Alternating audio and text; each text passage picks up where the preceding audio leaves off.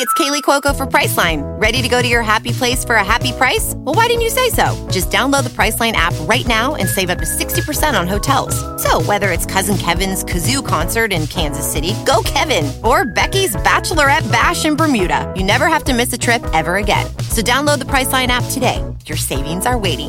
Go to your happy place for a happy price. Go to your happy price, Priceline. One semester of law school. One semester of criminal justice. Two experts. I'm Kristen Caruso. I'm Brandy Egan. Let's go to court. On this episode, I'll talk about the kidnapping of Yingying Zhang. And I'll be talking about one hell of a mother. I'm sorry, that's a typo. I meant the mother from hell. Oh. Is that going to be you, or what's happening? Wow! No, I will be nothing like this mother. Thank you very much. You are going to. Am I going to feel really said terrible? That. Okay. Yeah. Sorry. Yeah. Sorry. First of all, thank you to David Lohr at the Crime Library for... Oh, yeah, we're jumping right in. Oh, I'm sorry. Did you want to say something first? I don't know. I mean, we usually plug the Patreon. That's me throwing on the brakes. Patreon, we've got one. Check it out. Oh, that's the lamest. Is that what you were going to say?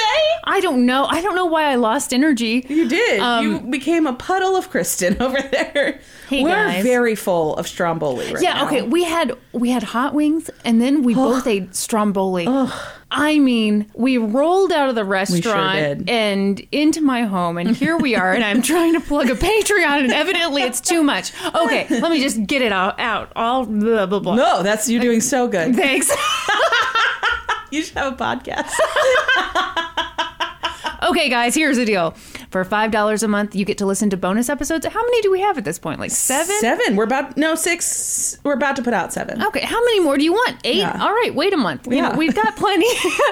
Mary Kay Letourneau, the wrongful...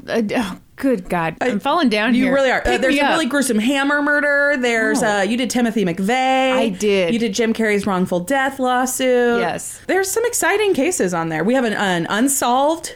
Oh, that was a good case. one. That one's a really good one. That's my favorite one that we have on the Patreon. I'm picking up steam now. My favorite episode, and I can't remember which one this was when we talked about who we would have at our ideal dinner party. Do you remember this? I do. And Norman said... He wants to see Hitler in his little shorts and make fun of him. Yeah, he wanted Adolf Hitler to be there. And he wanted Adolf Hitler to take off his pants to see whether he actually had a micropenis. I'm sure that he did. It's not a mystery. Yeah, I'm sure that he did. But what kind of dinner party are you going to where everybody takes off their pants? Norman's dinner party. To be clear, I only wanted Hitler to take his pants off. Nobody else? How do you think you're going to get Hitler to take his pants off when nobody else is taking their pants off? Look, we invited him to a dinner party. He's been dead for years. He should be grateful he's here. The least he could do is show us his dick. The least he can do is show us his dick. So he shows you his micropenis, and then what, Norm? It's huge news. I take a picture. We have confirmation this asshole had a micropenis. It's really about embarrassing him. Excellent. You know? Okay, well, his actions are bad enough. But okay, yeah, he probably had a little dong. Anyway, this is a plug for the Patreon. And our second episode in a row that Nazis have come up. I'm sorry. Well, the first one was my fault. Second one, my fault. I brought him up again. That's right. You know, the political climate is really terrifying, and I guess I've got Nazis on the brain. Anyway, that's the $5 level if you want to hear bonus episodes. If you want to do the $7 level, you also get a bonus monthly video, which those are really fun. And actually, do you want to tell them what we're doing this month? Yeah, tell them. Yeah, so we are doing another cooking segment. So Kristen made her Midwest recipe, and I'm going to make the Midwest recipe that I grew up on, which is cottage cheese Jell-O salad. Which sounds disgusting. Is actually delicious. I know. It sounds impossible that it could be delicious. But it is. Give them the ingredients. Oh my gosh. Cottage cheese, Jell-O, pineapple, Cool Whip, marshmallows. What more do you want? Yeah. If you're feeling frisky, you can put some nuts in there. Yeah, I was waiting for the nuts. I think so. I don't put nuts in mine, but lots of people put nuts in it. That's like one step too far for me. I do like it with coconut, though. Okay, you wild woman. Yeah. Anyway, that's so we're doing a couple Midwest trash recipes for your enjoyment. But yeah, join us over there. You get logged into the Discord. You get a sticker. You get inducted at the end of an episode. It's a good time. You forgot to tell them about our autographs. Oh, also. As if that's something that's going to draw somebody in. Hold the You know how you want Jennifer Aniston's autograph? You know how you wish you had, like, Teddy Roosevelt? That's the celebrity that you go to, Jennifer Aniston? You know what it is? Kyla had a Jennifer Aniston autograph from back in the day. I remember Kyla used to do this. Kyla had a collection of celebrity autographs. She would write celebrities. Yeah. And they would send their headshot autographed back. Yeah. I think that's pretty cool. Well, anyway, if you want our autograph, monetary value $2 million. That's right. All you have to do is sign up at the Supreme Court level on Patreon, which is a hell of a deal. You know, for $7, you get something worth, what did I just say? $2 million. $2 million. Mine is worth $1,990,000. Okay. Kristen's is worth $2,000. Thanks a lot, Brandy. No problem. Can I start now? Yeah, please. Oh my God, we're gonna have to cut a ton of that. That was crazy. I loved every second of it. I shouldn't have brought up Hitler's dick. I know. Hindsight's 2020. What can I say? It always seems like a good idea. And then this happens. It's always the top of my conversation topic. You ever get a lull in a conversation? Yeah, you know, you have like a go-to. Yeah, you got like a checklist in your head of go-to topics. Sure. Hitler's the dick, weather, #1. sports, Hitler's micropenis. Yes. Okay, big thank you to David Lohr at the Crime Library. Most of this information comes from an article by him. Also, Wikipedia has a great entry on this case. So, here we go. It was July 17th, 1984. The day before my sister Casey was born. My mom was in labor with Casey for like 56 hours. So she's like in the hospital hoping that Casey's kid comes grateful. out anytime. My God. Well, because terrible. of that, I was a C-section baby, so I was beautiful. And Casey looked like an alien. That's nice. Well, Casey was all smushed because she got stuck in there. Well, yeah. Yeah, and then I was just removed like a tumor. And so I looked like a toddler. As you'll recall, I was huge. They called you Monster Baby. That's right. Okay, July 17th, 1984. This woman, Mabel Harrison, is driving on California Highway 89, which is somewhere near Lake Tahoe.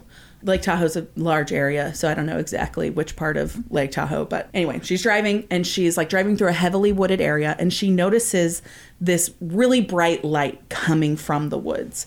And she's alarmed by this. She thinks that there is a fire, like probably a wildfire in the woods. So she pulls over and she tries to kind of see from where she's at without having to get out of her car, but she can't see enough to be sure that's what it is. So she gets out of her car and she walks down an embankment to try and get a closer look to be sure before she calls it in or whatever. Sure. Or goes and gets, I mean, she didn't have a cell phone. It's 1984. So before she goes and reports it to anyone, she wants to make sure she's seeing what she's seeing.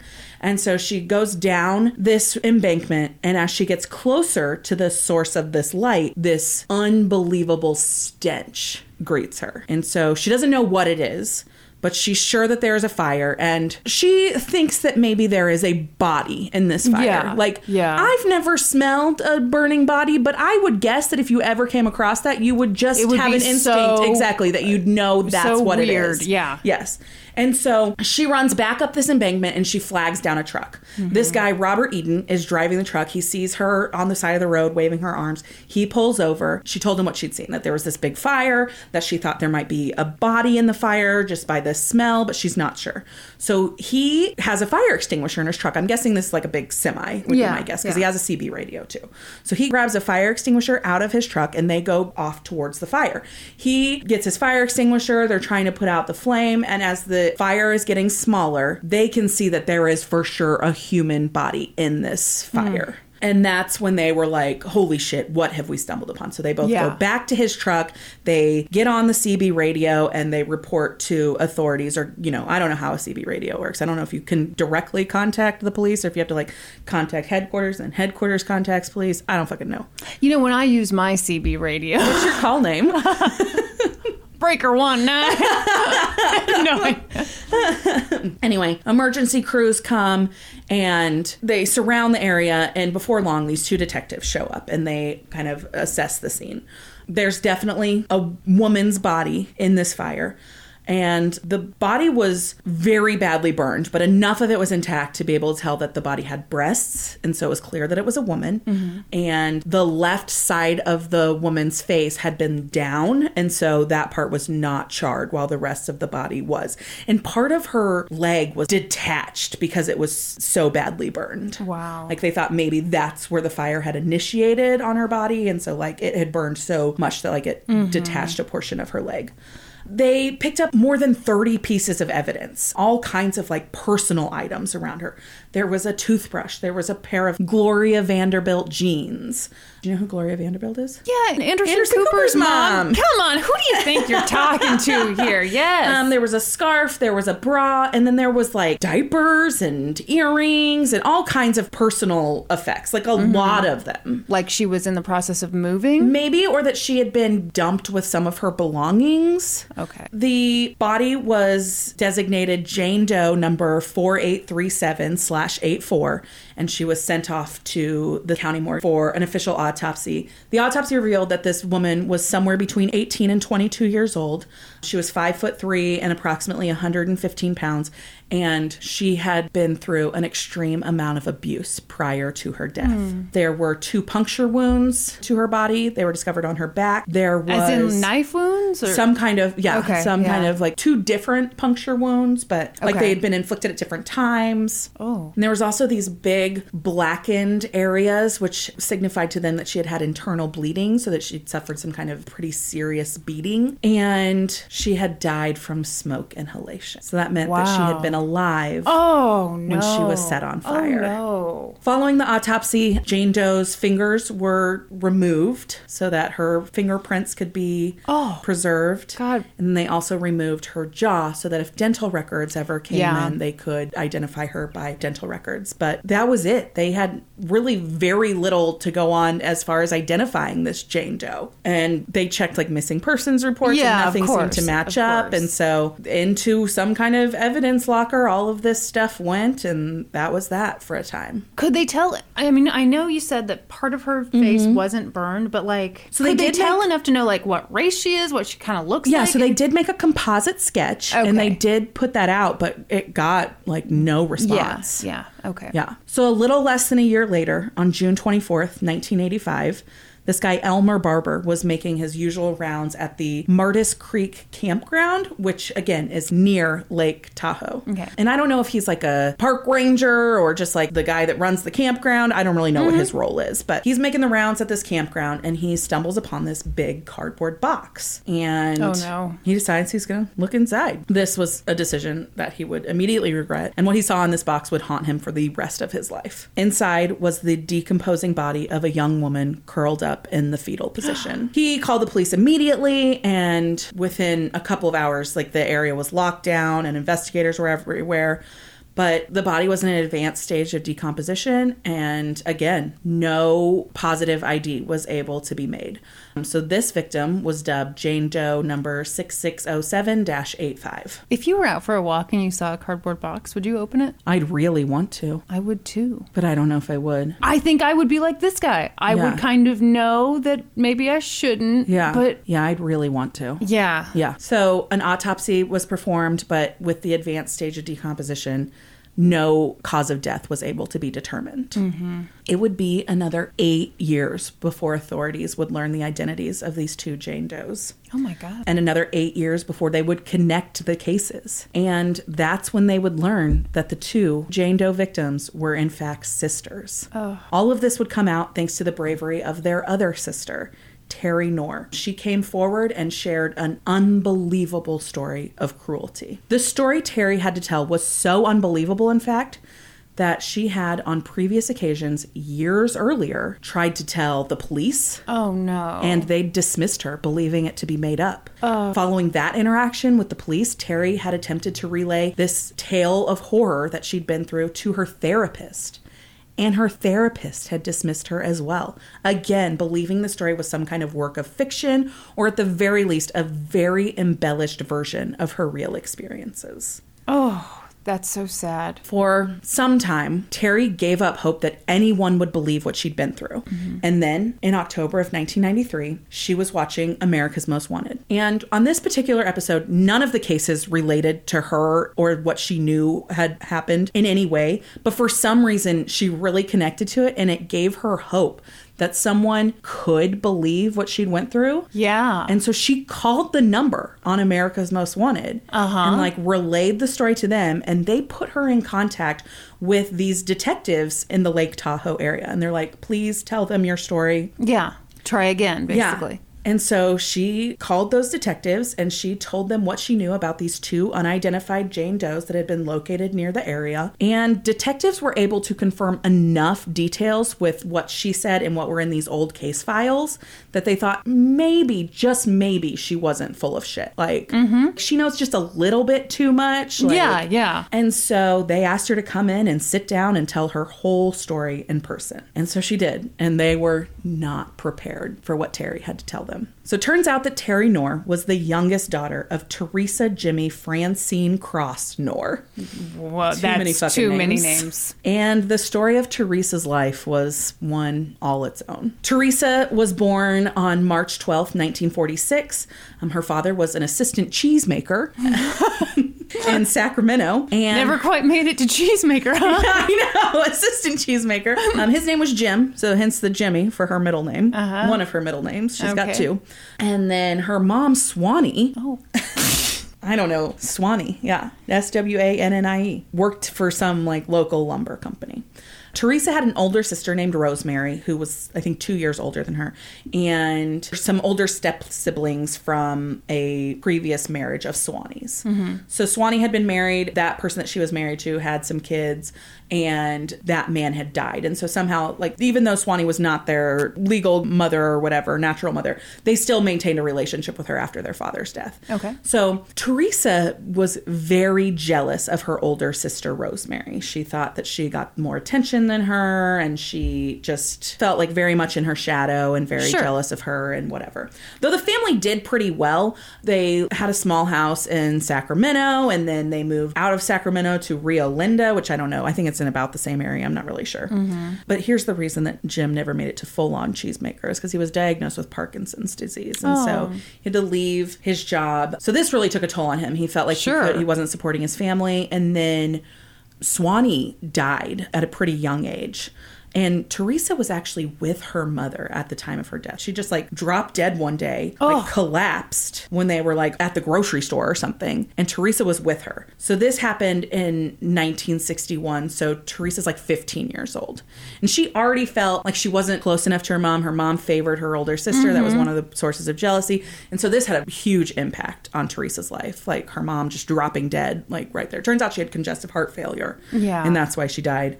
But following Swanee's death, the family was really rocked by it because now Jimmy really felt that he couldn't support the family. Or Jim, I'm sorry. Teresa's middle name is Jimmy. He went by Jim. I don't know why you're getting so confused. Why do I do these cases where all the names are intertwined? Literally, it's like thing for you. It's like you can't do the case unless like that's the exactly father. Right. I'm like, oh, everybody has different names. Nope, can't do it. No, that's too simple. So Jim goes into this deep depression because now he has no idea how to support his family. He's getting like a small amount of disability. Well, and Parkinson's sucks. Oh, absolutely. Oh. So Teresa's like, fuck this. I'm out of here. And so she just like kind of clings on to the first man who comes into her life. So she's 15 years old when she meets Clifford Clyde Sanders. Oh, God, that sounds made up. What? He's 5 years older than her. They meet at a mutual friend's house and they immediately click. No. Within a couple of weeks, they're in love. Absolutely not. And talking about marriage. Disgusting. Yeah, she's 15. And he's 20. He's 20. And they have so much in common. That's right. No. That's right. No, they don't. So on September 29th, 1962. So Teresa's now 16 years old. Oh, well, that's old enough. They get married. And Teresa becomes Teresa Sanders. So one article says she drops out of junior high school, but she's 16. She'd be in regular high school, I would assume. But she drops out of school and focuses on her marriage. They move to this little tiny apartment in California. And very quickly, if you would believe it, the marriage starts to go downhill. You're kidding me. Teresa was super possessive, as it turned out, and didn't want Clifford looking at anybody else. It's almost like she was an insecure teenager. Yeah. And so he would kind of act out because of that, and she'd get pissed and whatever. Anyway, in 1963, they have their first kid and name him Howard. Howard Clyde. Okay. It's his dad's middle name. And for a while, that seemed to calm things down. They kind of got comfortable as a family. Clifford stayed home a little bit more. And then things transition back to the old patterns. Clifford's out all the time. Teresa's pissed because she's at home watching the baby, and it's bad. June 22nd, 1964, they get in this fight, and Clifford hits Teresa. Like, in the face, I think. I'm not sure. She had been, I guess, like, screaming at him, and he'd had enough, and he hit her. So she calls the police, and they come and arrest him. But when they went to charge him, she refused to sign the papers, and so they had no choice but to release him, and they come home, and I guess for a little bit, things are okay again. Cycle of violence. Yeah. Here we go. Yes. Until 2 weeks later, July 5th, 1964. Yeah. Finally, Clifford had had enough, apparently, of the marriage, and he packed his bags, and he told Teresa he was leaving. He was done. He was out of here, and Teresa picked up a gun and shot him. Oh, wow. Grabbed a rifle, shot him. He fell over, dead. One shot, dead. Holy shit. Yeah. Police show up to the scene. They question her, and she says, I grabbed the gun because he was hitting me, and just all of a sudden it went off. And she's very upset. The rifle's still in the room. Like, the body's laying there in the room. Body's laying face down, which seemed odd to police. Yeah, because wouldn't you have had to shoot someone in the back? Yeah. Yeah. Okay. So hard to hit someone when your back's to them. I've tried it many times. Yes. And so they arrest her, and they charge her with the first-degree murder of her husband. She entered a plea of not guilty by reason of self-defense. And her trial began in August of 1964. So the district attorney at the time, his name was Donald Dorfman, he wanted a first-degree conviction. He wasn't going to settle for anything less. He clearly thought that this was something that she had planned, because her whole story when they first came was that he'd come home after a day of drinking and was berating her and hitting her, and she had no choice but to shoot him. And an autopsy determined that he had no alcohol in his system. Okay. So immediately her story doesn't match weird. up. Yeah. And his bags were packed. Like, they were there in the house packed. It was very clear that he had told her he was leaving. And that's when she'd done this. Well, and when you leave an abusive relationship, that's when you're most likely to be killed. Yeah. And I think there was a lot of abuse going on both directions in this. It seems like there was no shortage. So, in opening statements, the district attorney says that Teresa murdered her husband in cold blood and then had concocted this whole story of self-defense in order to get herself out of jail. It was like a get out of jail free story. I believe they call that a card. Yes. She didn't actually have a card, though, Kristen. Just a great story. But in the prosecution's opinion, the murder had been planned and was committed because Teresa was sure that her husband was having an affair and that he'd finally decided he was done with her and he was leaving. But, of course, the defense gets up and says no, she was acting out of self-defense. And bombshell, Teresa's pregnant, so she was protecting her unborn child. Well, okay. You don't think that's a good defense? I mean, I don't see how a pregnancy makes her story more credible. It makes her more sympathetic. Sure, but okay. Yeah. So the first witness called is the doctor who did the autopsy, and he says that there were no powder burns on the body, so that meant that, like, she hadn't held the gun to him, I guess, and threatened. She had shot him from a distance away. Oh. So it's not like she held the gun and was like, you stop coming towards me or I'll shoot you. So maybe she wasn't in imminent danger? Correct. Okay. And he also said that they had found no alcohol in his system. Yeah. He said that the bullet had passed through his wrist before it entered his chest. So he had his hands out? Like in a defensive position. Yeah. I've seen true crime shows. But that doesn't make sense for being shot from behind, so... No, it doesn't. Yeah. Unless he was, hitting her with his back turned to her, which is what she had originally said. Yes, that's exactly right. It all makes sense now, doesn't it? Yeah. The police chief testified... That's a school bus. That's a fucking school bus. Just going balls to the wall up the hill here. They gotta drop off these kids. They gotta make it in time to see Ricky Lake. Right, that's exactly right. Do you remember how we used to race home to see Ricky Lake? To watch Ricky Lake. We loved it. And we'd call each other and talk on the phone while we watched it. The police chief got on the stand and he talked about the previous interactions that the two had with police and that there were signs that there were abuse in the home, but that it had been kind of on both sides. It wasn't that Teresa was the only victim of abuse. She had been abusive towards Clifford, it seemed, as well. It was a tumultuous environment inside this home. I hate all this because I love black and white stuff. And it's just not. I mean, she's a child, but she murdered him, so... Ugh. Yeah. Teresa actually took the stand in her own defense. And she cried and told the jury that she had been a victim of lots of physical abuse and claimed that her husband was a violent alcoholic.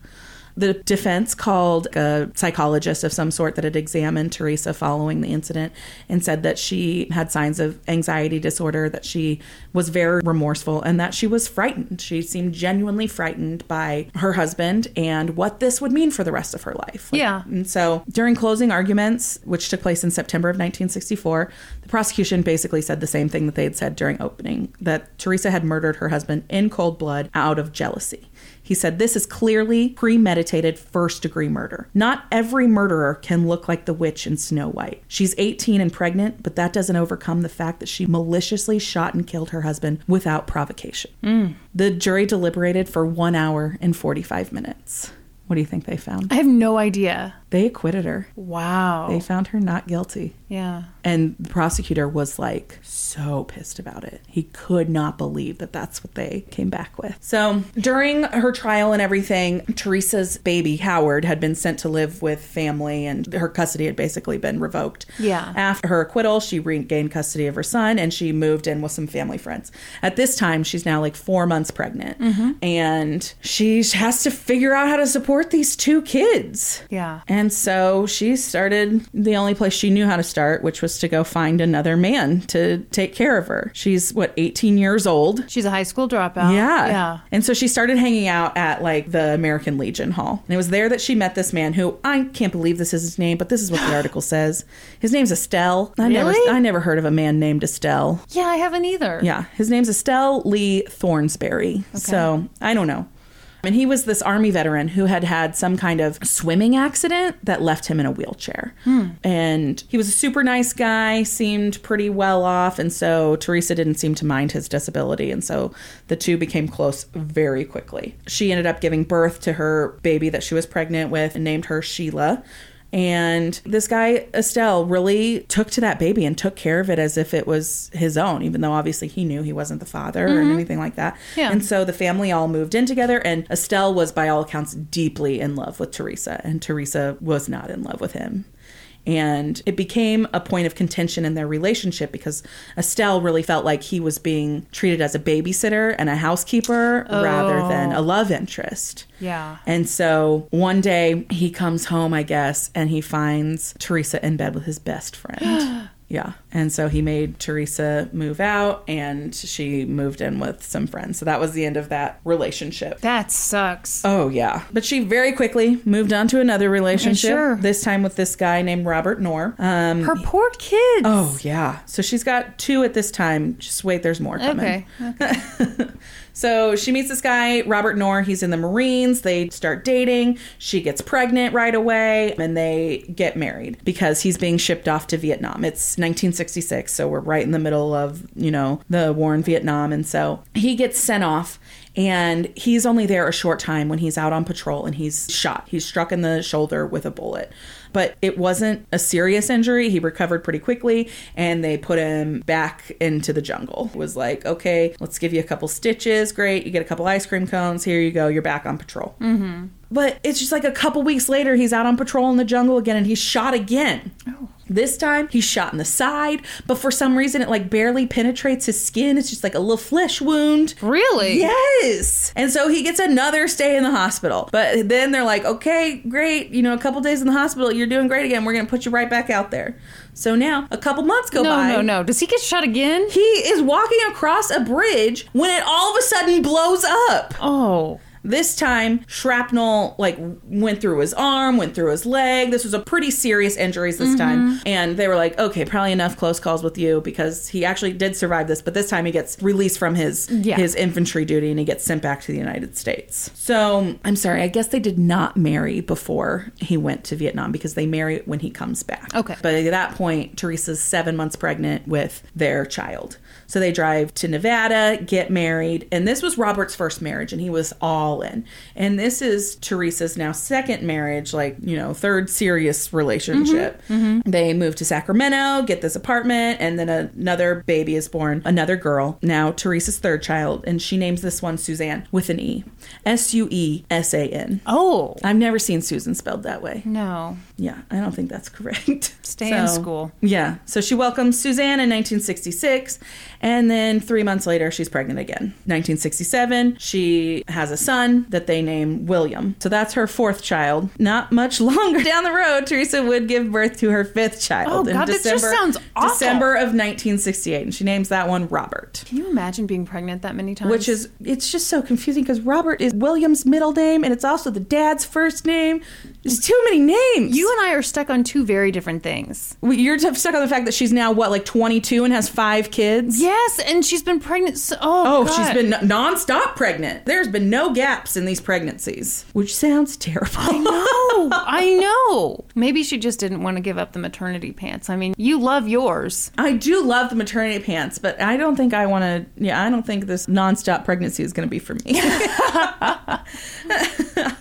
Robert worked in some kind of capacity with the military for a while, but then his injuries that he had sustained led to him having to leave. He was put on a burial escort, so he would often have to leave at no notice and go transport a body to wherever it was being, whatever. And so she hated this job, and she accused him all the time of not really being at work and going out and having all these affairs and all of this. Just her classic MO. And because he wasn't there, she began to take out her anger on her children. Oh. Whenever she would get angry, she'd make them sit on the floor, and if they moved an inch, including even blinked, she'd become so angry with them that she'd slap them or hit them or punch them. Oh. And if that didn't work, she would lock them in the closet, just whatever to release her anger, take it out on something.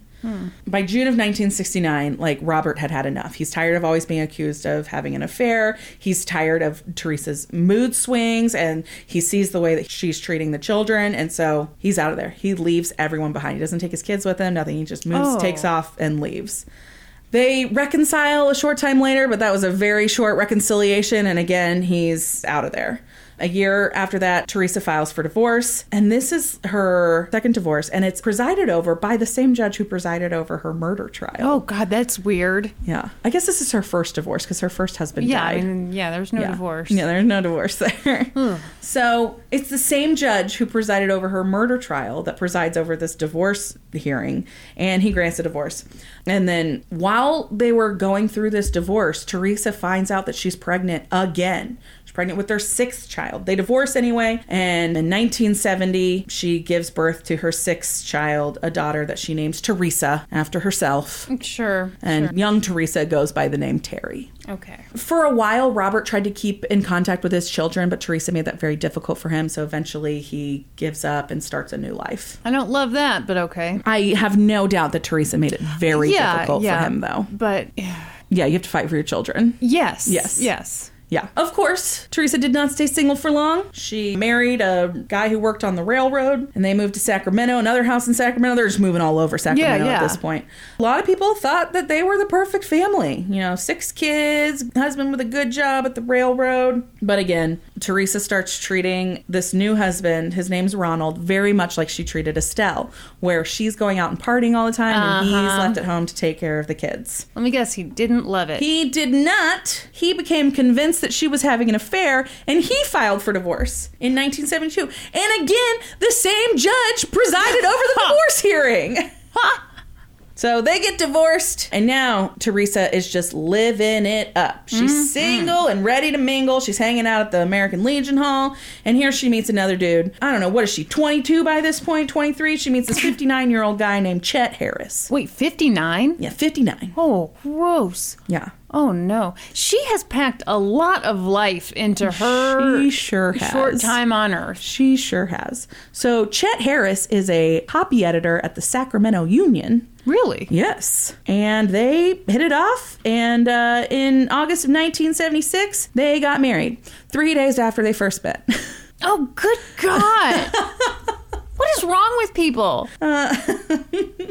Have they heard Trust No One? Right. Were the big dog shirts out then? Or was that in the 90s? Right. So here's what happens when you marry someone you've known for 3 days. It goes great and you're married for the rest of your life? You don't know fucking shit about them. And as soon as they move in together, she finds out, oh, he's super old. He's old, and his number one hobby is taking photos of naked women. He's got photos of naked women all over his bedroom, and he wants Teresa to pose for these pictures, and she says no. And so very quickly, the marriage is very bad, except that Chet really hits it off with Teresa's daughters. What do you mean? I think fatherly. Okay. They spent a lot of time together working on jigsaw puzzles and talking about mythology. As far as this article mentions, and nothing I found mentioned anything different. It wasn't anything. It was just like a father-daughter relationship. What the daughters had really not had. All of these men are coming in and out of their lives for short periods of time. Mm-hmm. And so they connect pretty well, especially Susan connected very well with Chet. But Teresa doesn't like that. Why? Because why would he spend more attention on them than he's giving her? So she becomes jealous. This whole thing is grossing me out. Yeah. Thanks a lot. You're welcome. Thanks. You're welcome. So 2 months into that marriage, Teresa files for divorce. And yet again, the same judge presides over the divorce hearing. And this would be like his last court appearance. He retired like right after that. Well, he's like, I've seen this lady, seen her murder trial and 16 divorces. I am done. So following this divorce, Teresa's behavior really changed. She started drinking a lot. Her behavior became very volatile. She put on a bunch of weight. Her daughters were getting older by this point, and they were like kind of blossoming into these like beautiful young women. And Teresa became very jealous of her daughters. And so she began taking out her anger and frustrations about her own life on her daughters. She started beating them. She would force feed them macaroni and cheese until they would literally collapse in hopes of like making them gain weight so they'd be less attractive. Oh, God. It's terrible. Yeah. Just was super abusive. She pulled the children out of school. She didn't want anybody coming to the house. She canceled the phone service because she didn't want anybody calling the house. They lived in like this apartment, and neighbors said that the house smelled of urine and that they never saw the kids without their mother and that they feared something was going on. But, you know, it was none of their business. It was, you don't stick your nose where it doesn't belong kind of thing. And so nobody spoke up. Nobody said anything. So you've got these 6 kids who aren't going to school. They're not being educated. They're being pretty much held in an apartment all of the time, and they're being horribly abused by their mother. At some point, when the kids became older and she didn't have as much physical strength over them, she would enlist the other kids to help with the abuse. Oh. Like she'd make 2 of her sons hold down one of the girls while she beat her. It was terrible. Yeah. One of the kids later said, and this was Robert, he said that when he was growing up and shows like the Brady Bunch would be on TV, he hated it because he did not believe that anybody's life was really like that. And he didn't know how anybody could watch that and think that that was what anybody's life was like. And he said he grew up in an insane asylum. Mm-hmm. But the worst part is that he didn't know that's what he was growing up in. Yeah. Yeah. Yeah. It just continued to escalate. Teresa's abuse got worse and worse until one day she was like so drunk that she starts throwing steak knives at the children. She grabs Terry by the arm under one instance and pulls a .22 caliber gun out and holds it to her head, threatening to pull the trigger. Oh. It was too much. Somehow she gets it in her head that this guy, Chet Harris, her most recent husband, has turned Susan into a witch. Oh, great. And so she's really like lost it at this point. She has no grasp on reality at all. And honestly, Susan starts to play on that a little bit. And she's like, yeah, maybe he did. Maybe I am a witch. You know, well, I mean, don't come near me. I'm a witch. Yeah. Yeah. So Teresa's convinced that Susan is a witch and that she is hexing her and putting curses on her that are causing her to gain weight and be less attractive and all of this stuff. Yes. Like, this is seriously what she thinks is happening. I think that's why we've all gained weight, is because someone put a curse on us. That's exactly right. And so Susan, she's like playing on this. She's like, yeah, he totally did. And one day he's going to initiate me into this cult, and I'm going to be a child of Satan. Mm-hmm. And yeah. And so the abuse just continues to one point, like, Susan can't take it anymore and she runs away from home. So she's gone for a few days, but she gets picked up by a truancy officer, and they take her to like a psychiatric ward, which is kind of, I guess, what happens with runaways. And so they're asking her, you know, what made her do this? And she tells them about everything that's been going on in her house. So they call her mother, and her mother claims that none of it's true. Oh, God. And that she's made it all up. Uh-huh. And who do they believe? They believe her, and they release her back to her mother's care. And so Teresa's fucking pissed. That's terrible. Number one, Susan has run away, and number two, she has told somebody about what's been going on inside their home. And so she, for the next several weeks, anytime Susan goes to bed, she gets handcuffed to her bed. Susan gets like the worst beating of her life. When she gets home, Teresa puts on these leather gloves and beats the shit out of Susan with them. And then she forces all of the other kids to do the same. Oh my God. And Robert recalled later that he hit her and he tried to just give the illusion that he hit her.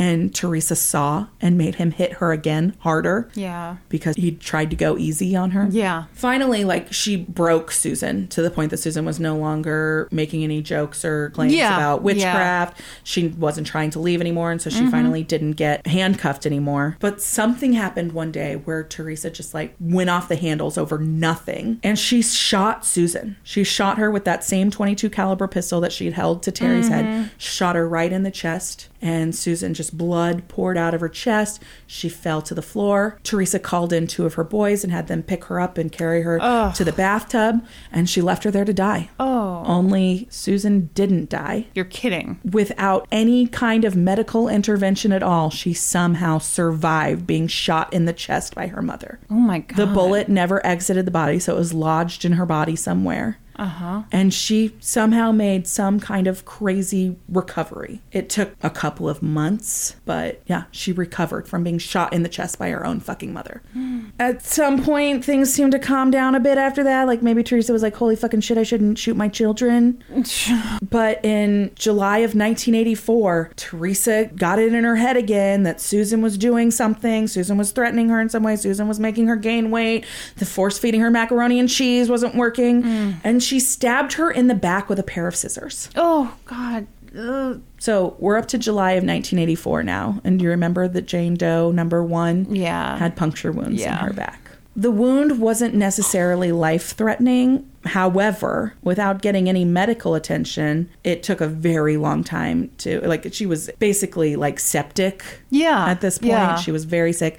Somehow during all of this, when she's like septic and just filled with infection, most likely, she asks her mother to please let her move out. She just wants to move out. She'll go to Alaska. She won't ever contact the family again. Just let her leave. And she must have got Teresa on a good day, I guess, because Teresa agrees under one condition, that she lets her cut the bullet out of her body because that could be evidence used against her down the road.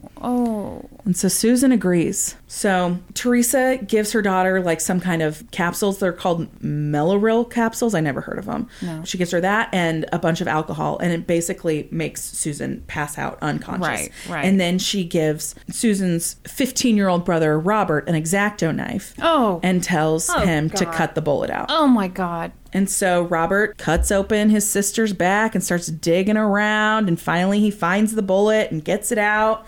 And really? Yeah, he gets the bullet out. Where was he in President Garfield's day? Right. My God. No kidding. So the next day, Susan comes to. She's in terrible pain, obviously. Like, she's had her back slit open and somebody's been digging around in there for a bullet. Teresa starts giving her some kind of antibiotics and ibuprofen, but nothing's working. Remember, she's already sick from this stab wound, and now she has this other thing going on. Eventually, her eyes turn yellow. Yeah. She's like lost control of all of her faculties. Yeah, of course. And at this point, they notice that there's these large black spots on her back. that indicate internal bleeding. So on July 16th, 1984, Susan's barely clinging to life. And so Teresa makes a decision not to call for medical attention to save her daughter's life or anything like that. Instead, she duct tapes Susan's mouth closed and binds her arms and legs. And then This story is... Where did you even find this story? Fucking This is terrible. terrible. It's the worst story ever. Why did you do this?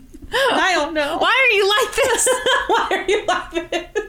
She bags up all of her belongings into a trash bag, and she orders her sons, Bill and Robert, to put Susan in the car along with her belongings. They drive out into the mountains of Lake Tahoe somewhere. They dump her body. Teresa comes with them. She douses everything in lighter fluid, sets it on fire, and they take off and never look back. Great. Yeah. Don't make this face. You're the one who did this. I know. You it's inflicted so this bad. upon all of It's us. so bad. So now it's spring 1985, and things just aren't going great for Teresa.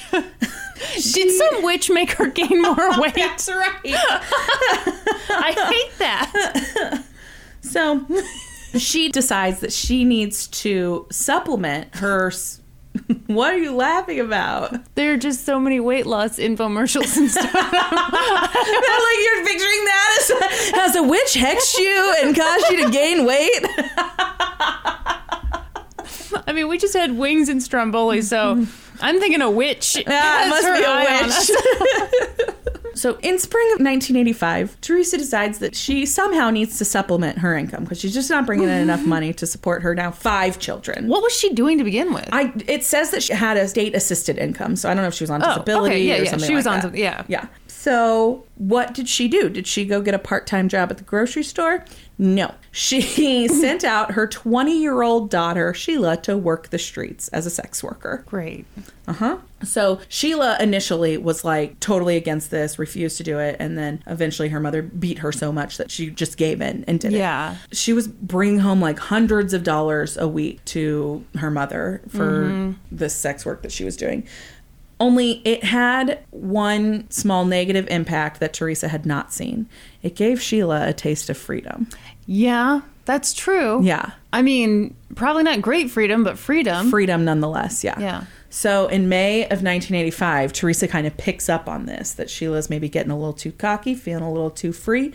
And so now she has to concoct some reason to start abusing Sheila more than she already has been. So she tells Sheila that she believes that she's pregnant and that she also has an STD that she has brought home, and now Teresa got it from the toilet seat. Yeah. Okay. Because we all know that's how STDs are contracted. So Sheila denies all of this. She says, I'm not pregnant. I don't have an STD. You know, I don't know what's going on with your junk, but my junk's fine.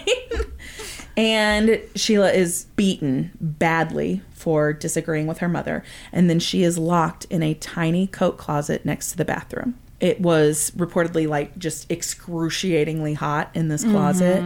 And Teresa forbid any of her other children giving anything like to water. Sheila. No water, no Yeah. food, nothing. She didn't want anything until Sheila confessed that yes, she was pregnant and yes, she had an STD. She was not allowed to come out of that closet. And so finally, this is kind of the way the witch trials went, right? I mean, yeah, exactly.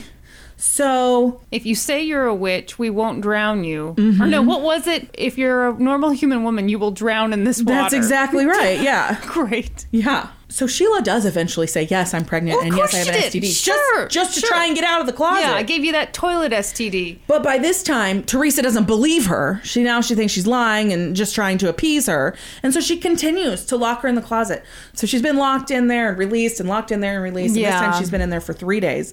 It's June 21st, 1985. She's been in there for 3 days straight with no food, no water. The family hears a large thump from the closet. Yeah. But Teresa doesn't let anybody open the closet. 3 more days go by. Oh, God. Suddenly there's a smell coming from the closet. And so they open it, and sure enough, there's Sheila's decomposing body curled up in the fetal position inside this closet. The thump that they had heard was her trying to like climb up on a shelf in there to get some kind of relief, I'm guessing, getting something. She was desperate. For something. She was probably delirious. And yeah, I'm sure that's exactly it. And the shelf had collapsed, and then she'd stayed in that position and died. Ugh. So, of course, Teresa reacts just as any mother would when she finds her daughter dead in this closet. And she grabs a cardboard box and tells her sons to put the body in the box. She has them loaded into the car, and they drive it out to some place near Lake Tahoe, and they dump it in a field. And that box, as we know, was discovered by that poor man, Elmer Barber, only hours after they had dumped it. Wow, that's weird. Yeah. I mean, so they must have dropped her in a pretty conspicuous spot. So following Sheila's death, Teresa became very paranoid that someone was going to find out what she was up to. And she was concerned that this closet where Sheila had died now contained a bunch of evidence that could be used against her. Sure. And so they continued to live there for a couple months after this, but Teresa's paranoia just continued to grow and grow. And finally, one night in September, Teresa packed up all of the family's belongings and told Terry, her youngest daughter, that she needed to set the house on fire. But they lived in an apartment. And so Terry did as she was asked. She used lighter fluid. She doused the floors of the apartment in lighter fluid, struck a match, and then climbed out a window, and off the family went. Only, as I mentioned, they lived in an apartment building. A neighbor smelled the smoke very quickly. Well, thank God. Fire crews immediately got there, Yes. put out the fire. They could have killed so many they people. could have killed so many people. Yes, they put out the fire. There's very little damage.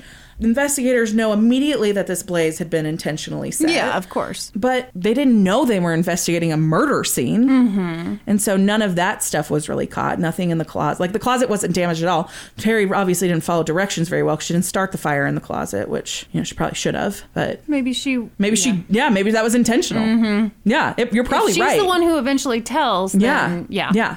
So the family essentially at this point goes into hiding, and Teresa's children are done with her at this point. They all leave her with the exception of 19-year-old Robert. They all go their own ways. Even Terry, who's 16 years old, decides she cannot live another minute with her mother. She won't let her mother tell her what to do anymore. So she takes... I'm shocked that they were able to leave. I know. Yeah. She must have lost a lot of control when they were no longer in that apartment. She had to have. Yeah, because under no other circumstances would she have allowed that to happen. Yeah. So Terry's only 16, but she takes Sheila's ID, who Sheila was 21. So she is able to get a job under Sheila's identity and all of this stuff and find some way to take care of herself. Anything was better than staying with her mother. Yeah, agreed. So they all go different ways, except for, as I mentioned, 19-year-old Robert stayed by his mother's side, and he and Teresa settled in Las Vegas. But by November of 1991, things were not going well for Robert and Teresa. They didn't have any money.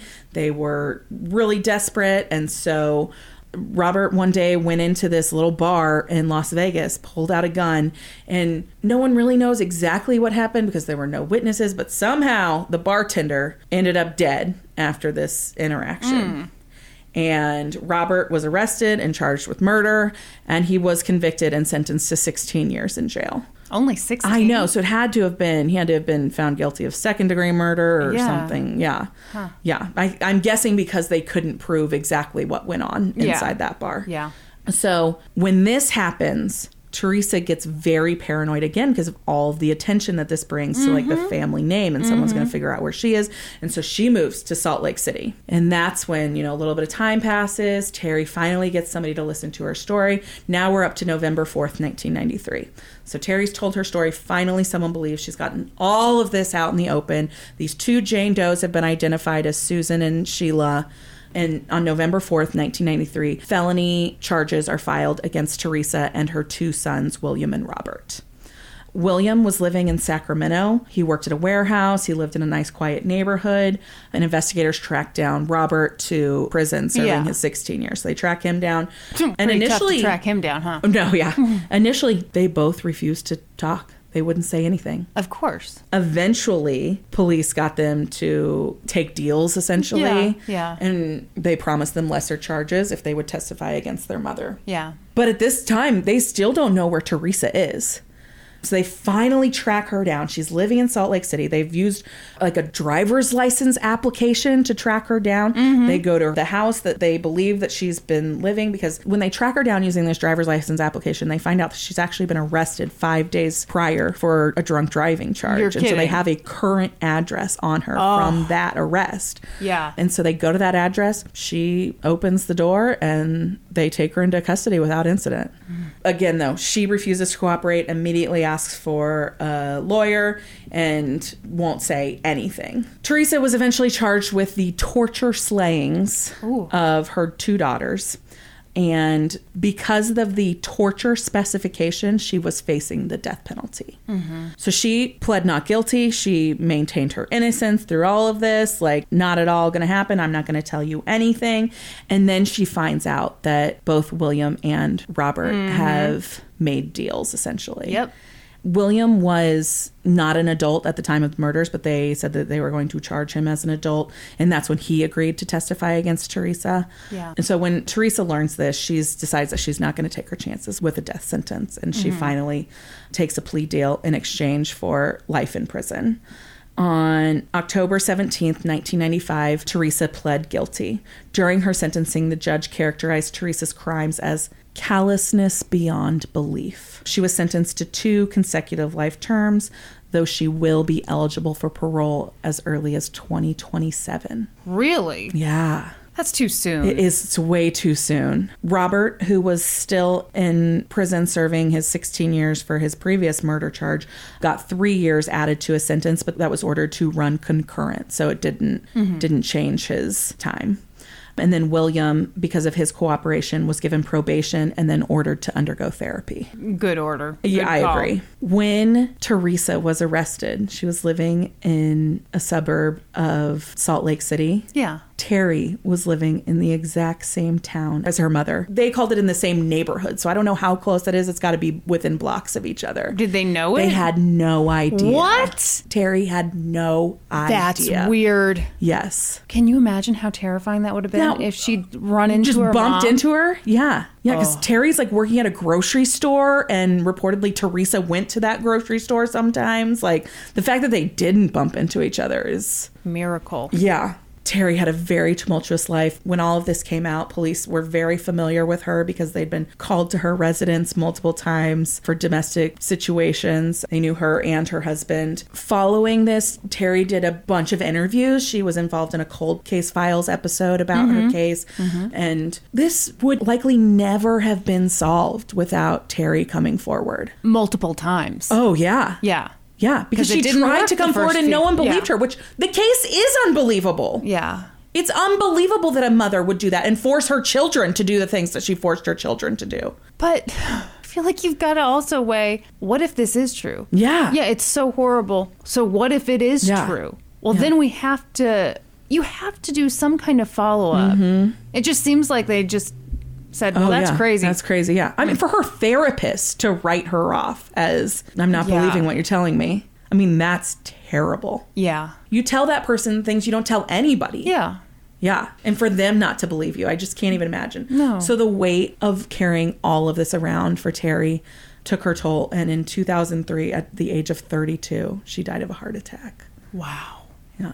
Teresa remains in prison. If she is paroled in 2027, she will be 80 years old. Okay, I have to look up a picture of this woman. Teresa, what's her thousandth name? Knorr. If you look up Teresa Knorr, she'll come up.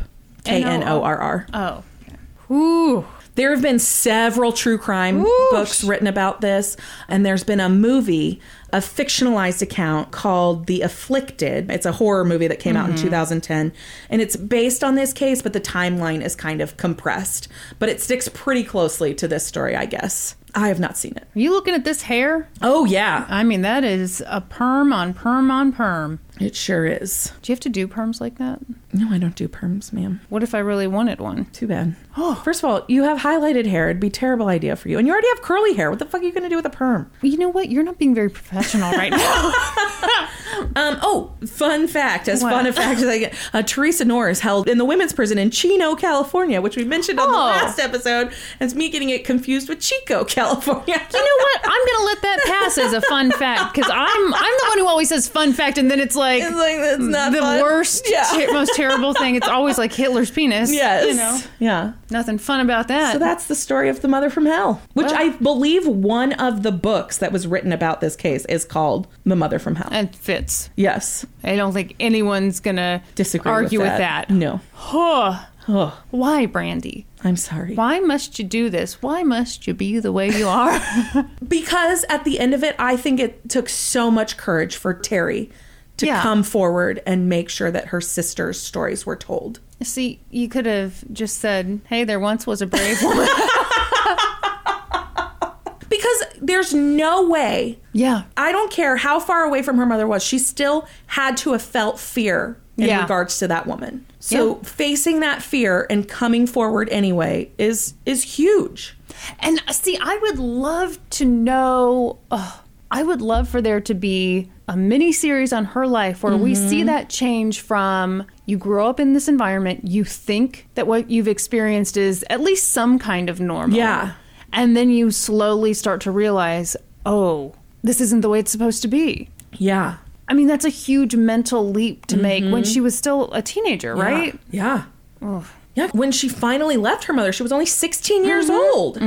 So all that she went through in her short life. Yeah. Oh, those poor children. Yeah. Really the only one. And I won't say, I was going to say the only one who came out unscathed, but there's no way he came out unscathed. But the most balanced was her oldest son, Howard, because for whatever reason, he seemed to not receive, well, the boys didn't receive hardly any abuse, but they were forced to deliver it upon their sisters because she didn't have any reason to be jealous of her sons. She was jealous of her daughters. Well, but also with that many people, if you're going to be the one in charge, you have to have deputies. Oh, you absolutely. It can't be you against all of these young kids. Yeah. Or 20-somethings. So, yeah, you've got to pick a few who you're going to make on your side. Yeah. And better to pick the two strongest ones. Yeah. Yeah. See, I get it. No.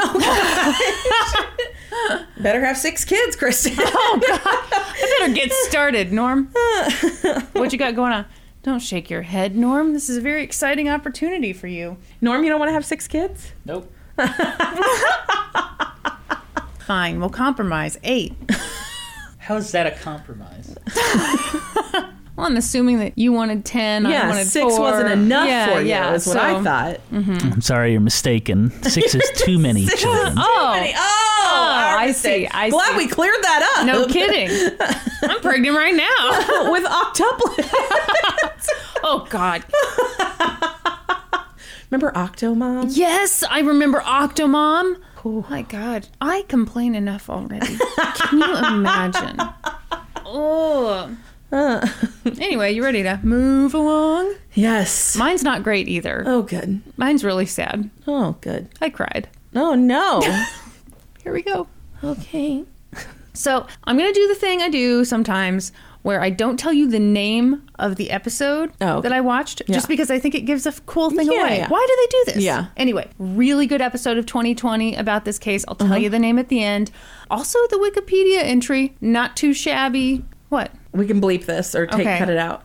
Is this like a switched at birth thing? No. Okay. No. Casey just told me about a case, like a switched at birth thing. Yeah. That she was really good. So, okay. Don't you worry. If it's on 2020, I know all about it.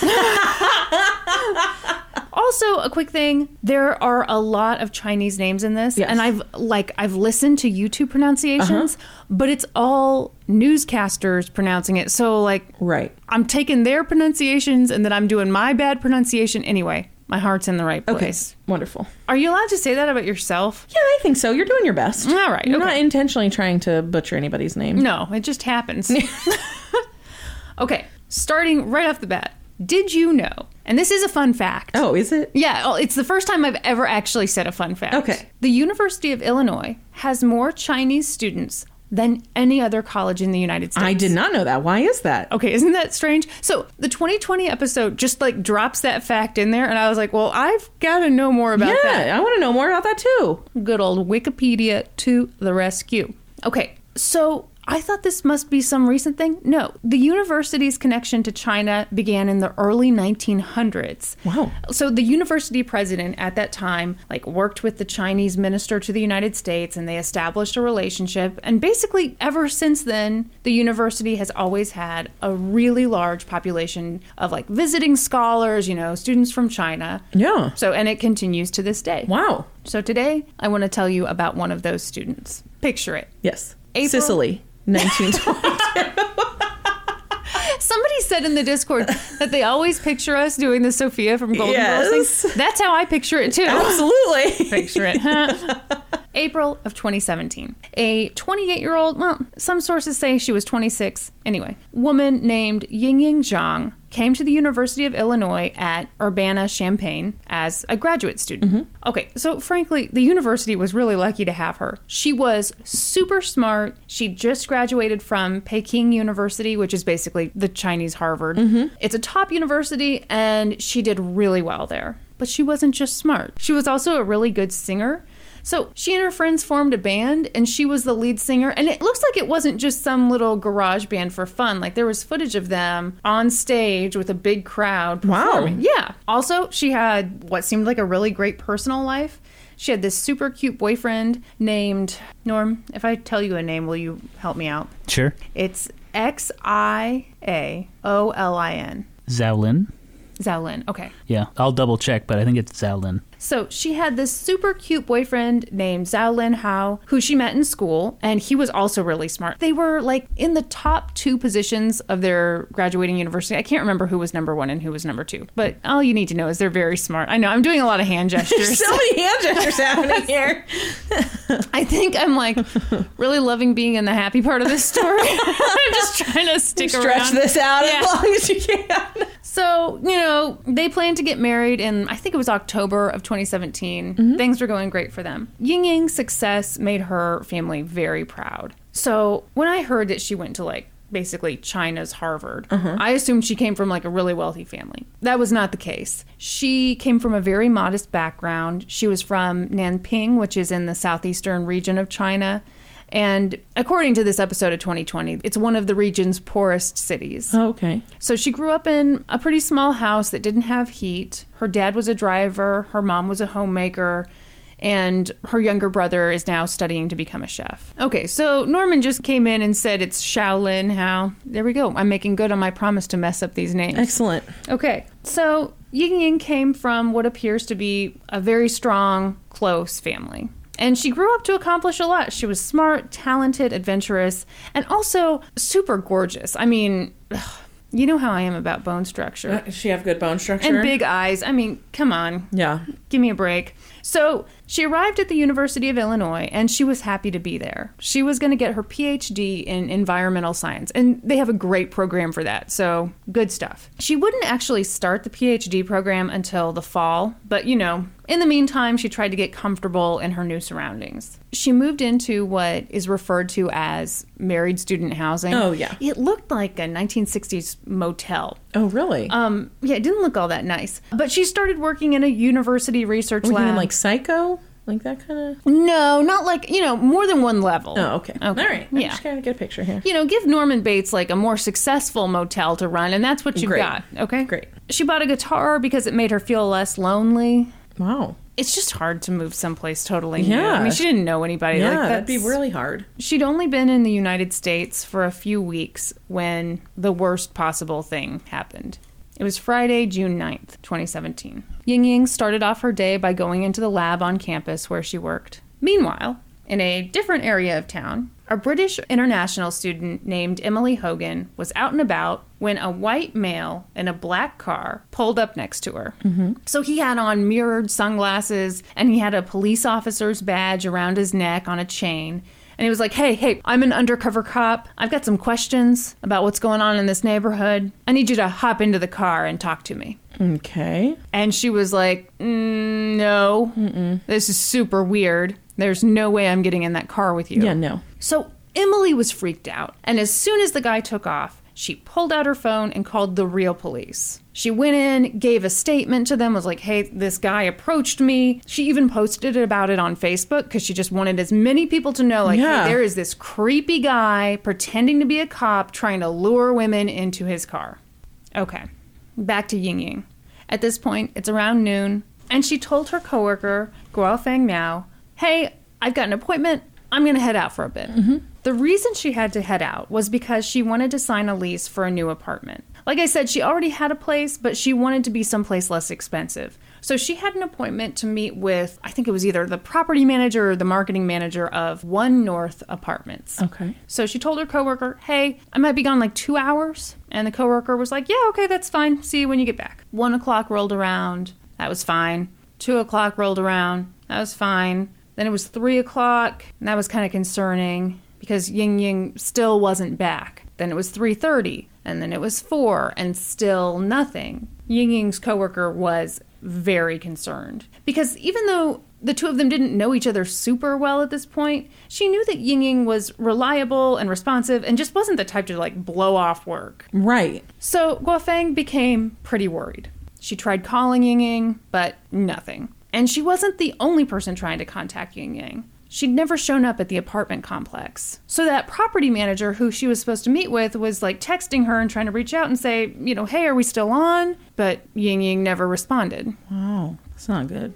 No. Eventually it was time for Guofeng to go home for the day, so she went home, she ate dinner, but she still could not shake the feeling that something was really wrong. Yeah. So she actually went back to the office. This was a Friday night. Went back to the office just to see if, maybe for whatever reason, by some weird stretch of the imagination, Yingying had appeared back there. And of course she wasn't there. So then Guofeng went to Yingying's apartment. She knocked on the door. Nothing. She was like, okay, this is really, really bad. So she went to the university police office. Not called, went to the office. Yeah. And the police were kind of like, okay, it's a Friday night. And what you're telling us is that she left work early and never came back? Yeah. And wow, it's a Friday night and she's not sitting at home? Yeah. My God. Sound the alarm. Yeah. So initially, this was not taken super seriously. But by this point, a lot of Yingying's fellow grad students were concerned. They knew something was wrong. It's amazing how much the community kind of rallied. So they basically parked themselves in the university police office until someone took them seriously. Wow. And they didn't just focus on getting the police to pay attention. The next day, they called the local newspaper, the News Gazette, and they talked to the crime reporter. And they said, hey, there's a missing international student. Please help. And so the reporter, it seems like she kind of had the same reaction as the police. Yingying hadn't even been missing for 24 hours and it was a weekend. Yeah. So but she said that there was something about the caller's voice. It sounded so sincere and so concerned that she basically said, what the hell? I can write a little story. So she wrote a short story just saying, hey, there's this missing international student. People are trying to find her, all right. Meanwhile, the police went to check Yingying's apartment and everything looked fine. Her stuff was there. She clearly hadn't packed up and left. Which is bad. Yeah, it's really bad. They knew she didn't have a car. So if she'd gone anywhere, it would have had to have been by bus, probably. Right. So then they started combing through surveillance footage from a bunch of different buses. And, okay, side note, you would not freaking believe the number of surveillance cameras they have on these buses in Illinois. We're talking 10 cameras inside a bus plus an external camera. Right. You can't do shit on these buses. Yeah. Which is a good thing because people are disgusting on buses. It's a security measure. Only to get you after the fact, Brandy. Guys, if you're not signed up for Patreon, you don't know that Brandy and I got into a legit fight about a Greyhound bus. I'm sorry I'm right, Brandy. Break it up, you two. I'm sorry. Blah, blah, blah, blah, blah. You're distracted by how right I was about the security measures on buses. You know what? Last episode, we talked about having a country mouse and city mouse situation. Brandy, I still think about that argument. And I think of more reasons why I was right. Good for you. You guys are thinking that this is a real smooth plug for the Patreon. It's not. We're just we're really against each other on this. Yeah, there are very few times that we legitimately disagree on stuff, and we really disagreed on that point. Well, I will say, when you and I disagree, we really disagree. Yes. Yeah. I can only think of 2 times on this podcast that we've really disagreed. Yeah. Can you think of them? I'm curious if we have the same 2. Ooh. Obviously, one is the Greyhound bus. Yeah, the Greyhound bus. No, what's the other one? So the one I'm thinking of is you did a local case where a husband and wife owned a gun store. Oh, yeah. And some people broke in. Yeah. And they shot her husband. Yeah. And you were like, and I guess afterward, the woman she made a statement about how, don't make this about anti-guns, please. Yeah. Yeah, and don't make this about gun control at all. Right. And you and I had a total disagreement over whether we needed to go along with that. Right. Yeah. That was an awkward one. Do you guys still hold your ground, feel the same way? Yeah, I do. Yeah, I do too. That doesn't surprise me. Yeah. You and I are kind of the same way. We're like, we feel how we feel. Yeah. All right, well, fight 5:30 in the driveway. Wait, what is by it the flagpole? What is it that the guy wants in that case he wants a trial by combat? Yeah. Let's have a trial by combat. Yeah, we'll see who's you have right. to explain that. Yeah, so I shared this story in the Discord. I swear this is not a plug. Yeah. I shared this story in the Discord about this guy here in Kansas who's been going through this divorce in Iowa with his ex-wife, and it's been this nasty, drawn-out divorce and custody battle, and he says that his ex-wife's lawyer has just destroyed him in court. And so at this point now, he would like to have a trial by combat. He wants to sword fight his wife because it's not technically prohibited by law. So, Kristen, I demand a trial by combat. I will not consent, and it's only because I don't have good hand-eye coordination. Neither do I. It would be a mess. Well, it'd probably be hilarious. It probably would be. Future bonus video idea. So, they've got just all kinds of footage from these buses. Yeah. And of course, they found footage of Yingying. Here's what they saw.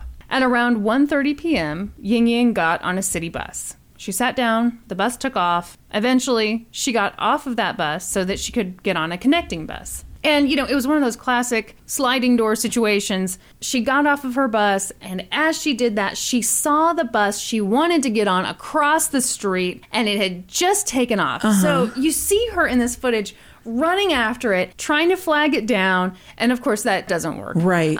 So the bus didn't stop for her, and by this point, she was running late. She had already texted the property manager to let them know she was going to be there at like 2:10. I assume the appointment was for 2 o'clock. Right. But now she was going to be even later. So she slowed down, walked to another bus stop to wait for the next bus. So, that's what they've got in the footage. Yeah. Clearly, she was frustrated, upset that she'd missed her bus. And now was going to miss her appointment, or at least be even later. Even which you later, never, yes. You never want to be late for anything. And here she was going to be probably super late. Yeah. But, police were like, okay, so she's waiting at the bus stop. We should have footage of her getting onto the next bus. Right. They didn't. They didn't have any more footage of her after that bus stop? Wait for it. Okay. So what they knew now was at some point in that very small window of time, she had gone missing. Luckily, the University of Illinois is just one big surveillance camera, from what I have learned from 2020. Because the police realized, holy shit, there's a camera on that parking garage, and it's pointed in the direction where Yingying was standing. So they watched that footage, and that's when they saw it. Yingying was... Gosh, how do I describe this on a podcast? Okay, so she's standing at an intersection. Let's say she's on the left side. Okay. And there's a black car driving toward her. Okay. But on the right-hand side. Okay. So it's... Yeah, in America, we drive on the right-hand side of the road. Yes. So right before this car reaches that intersection, the car, turns left and then hangs around and comes back so that it can pull up right next to Okay. Yingying. So the car pulls up, they stop, Yingying talks to the person through the passenger side door. Probably the window, I'm guessing. All right, that's enough. This is because I was so right about the Greyhound bus thing. That's exactly it. At the end of that conversation, which lasted about a minute, Yingying got in the car. Really? Yeah. Okay. But we don't know what's going on inside that car, what they're saying or anything like that. Right. We don't know anything. All we know is she got in the car. In a car. Okay. But police were like, holy shit. This isn't some story about a student who blew off work. This is a kidnapping. What makes them think it's a kidnapping? I mean, probably because the car matched the description of that other international student who said that a man was trying to lure women into it. I mean, I'm assuming they made that connection fairly quickly. Okay. and, she's missing. Yeah. Okay, so we've all heard Brandy's kidnapping series. Yes. All of us. No one is starting on this episode. So this should not be new information. But once you've got a kidnapping, you're no longer dealing with just the local police. You've got the motherfucking FBI. That's right. Mm-hmm. Thanks to the Lindbergh. I was going to say, thank you. Thanks to Lindbergh, baby. And it was a good thing, because even though the University of Illinois is one big surveillance camera, the quality of the footage was not that great. Okay. So I saw a bunch of... Do they have a license plate? That's a good question. No, you're not going to answer? No, I'm about to answer it right now. Why don't you keep your pants on, huh? Again, I've never come here without my pants on, Kristen. It's my word against yours. Who are you going to believe, folks? Yeah. So they've got this footage, and basically all you can see is that it's a black car. Okay. You can't see the driver. You can't see the license plate. In most of the footage, it's just like a basic black car, an Accord, maybe a Camry. Investigators were like, as Brandy would say, fuck beans. Yeah. I mean, how many Camrys are there in the world? No shit. But eventually they figured out the make and model of the car. Okay. And boy, were they lucky, because the car was a Saturn Astra. Oh, fucking what? Exactly. Who's even heard of that? You know the great... Would they sell 4 of those? You know the great thing about a Saturn Astra? No one bought it? Yes! No one drives a Saturn Astra! There were 58 of these cars in the entire state of Illinois. Holy shit, 58? I mean, talk about a breakthrough. No kidding. And talk about an idiot kidnapper. I think these are the things you Why don't don't you even go kidnap think about. someone in your 1934 Rolls Royce? Like, that's the equivalent of how rare that car is. I mean, the only thing good is that from a distance, it looks like a basic car. Yeah. But yeah, Saturn Astra. No one. Yeah. First of all, they only made the Astra for a little while, and like Saturns have been done for a long time. So you're really talking about an antique there. So, they're like thinking they're lucky stars about that. Meanwhile, word about this kidnapping went international. Back in China, Yingying's friends, family, and her boyfriend were terrified and devastated.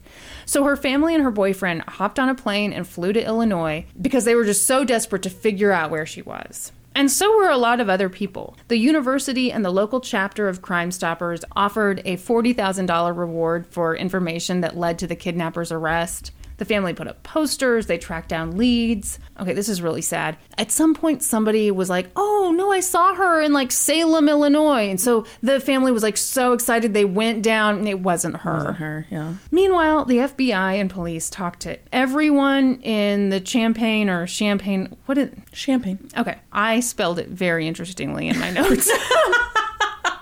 So they talked to everyone in the county who owned a 4-door Saturn Astra.